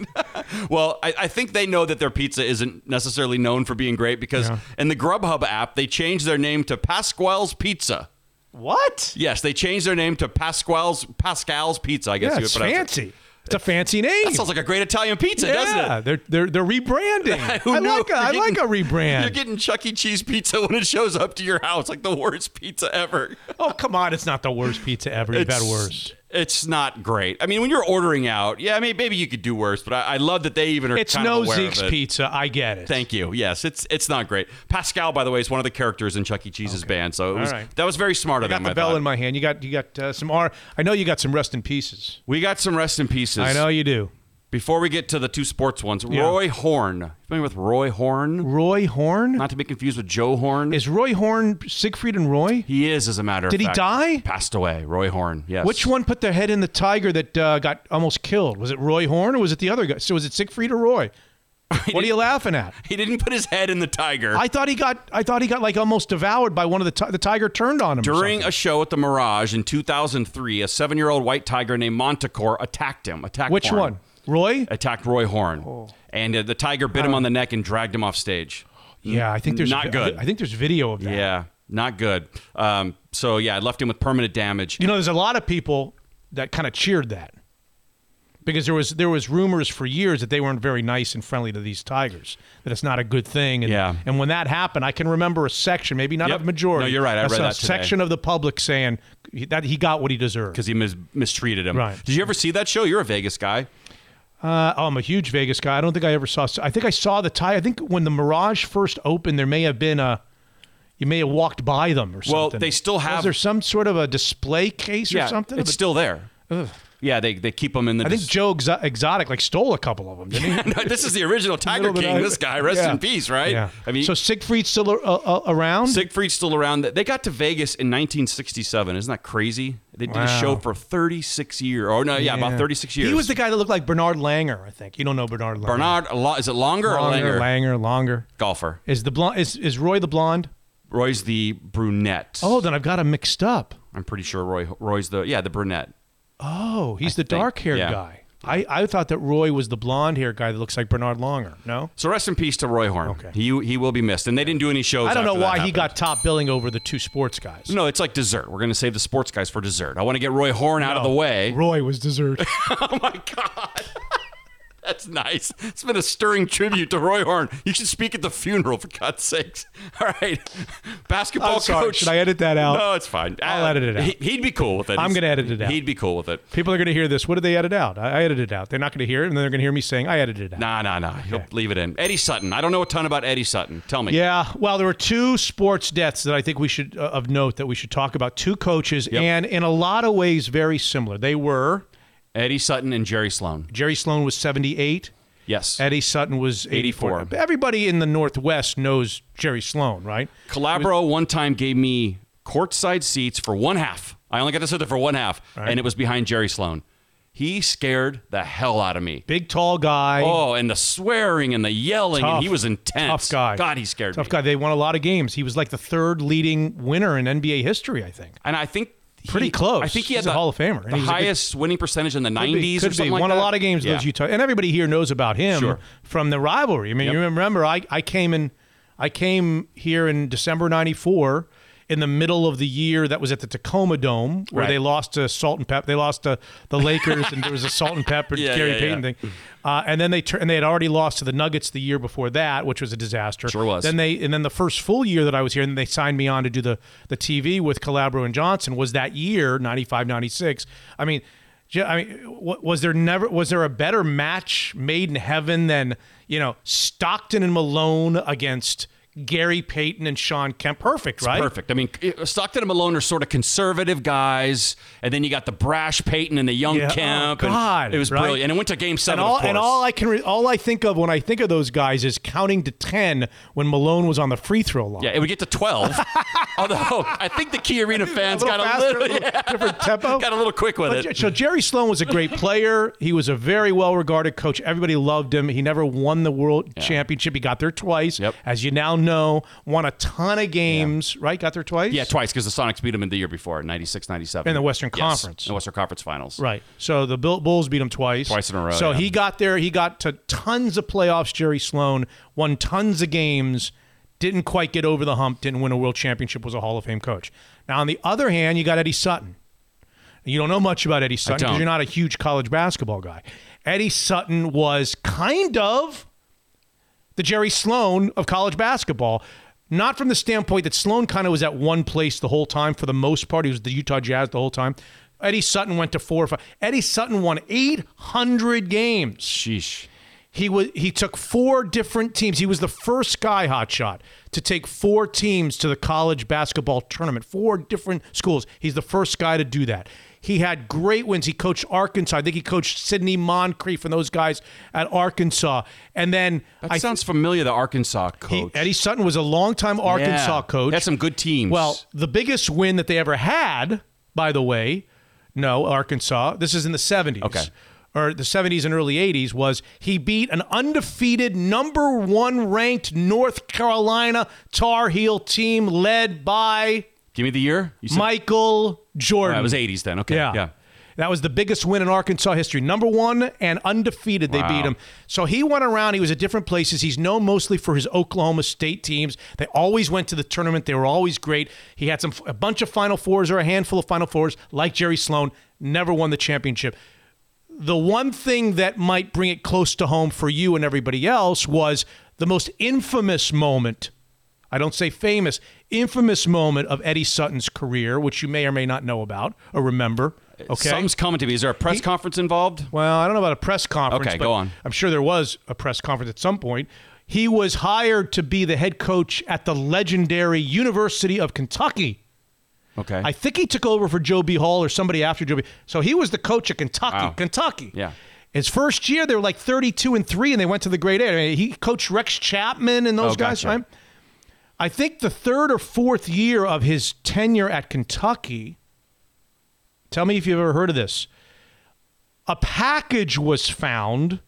Do you know Emory, the Emory shipping service, Emory, E-M-E-R, instead of UPS or FedEx or something called Emory? I think it's still around. Anyway, the shipping is like a UPS, whatever.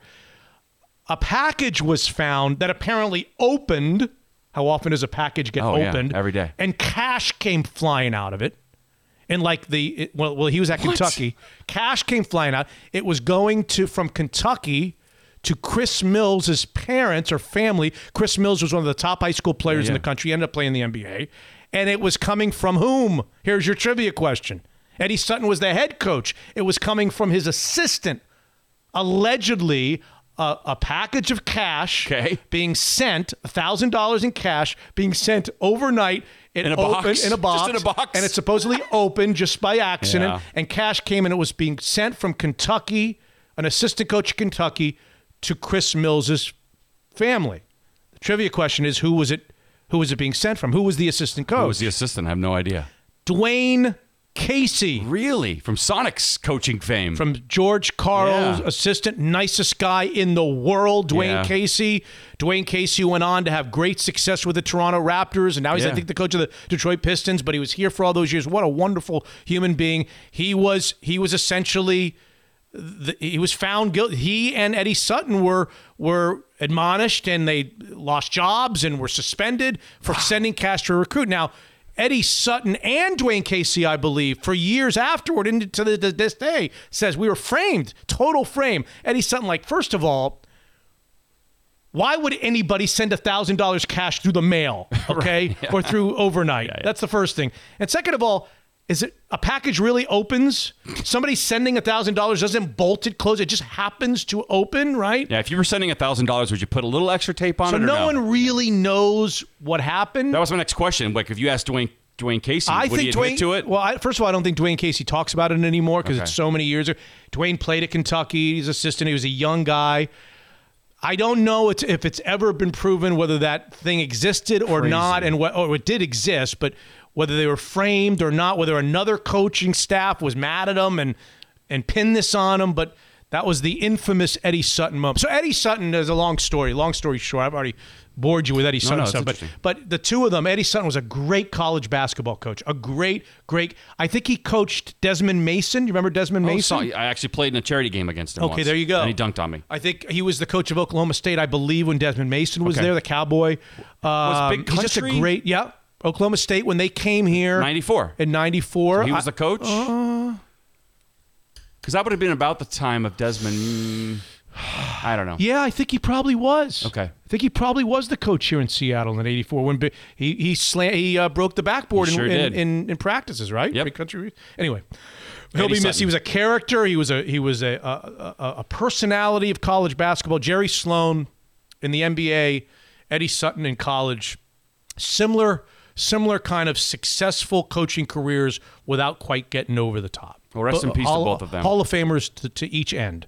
Both Hall of Famers. Interesting watching Jerry Sloan so much on the Last Dance. You saw him as a coach. And right. I forgot he was a Bulls. Right. He's in the Ring of Honor at the United Center as a player. I know he was an all-star player for the Bulls, but I didn't know that he was that good in the Ring of Honor. I didn't realize he was that good. I didn't even realize he played for the Bulls. So rest in peace to those two. And do you Roy have anything else? Yeah, I got some. I'll save it for it's a little. I'll save it for the patrons. I'll save it for them. It's kind of who says they want to hear it. That's true. I feel safer with them, though. You take us out. All right, episode 93 is in the books.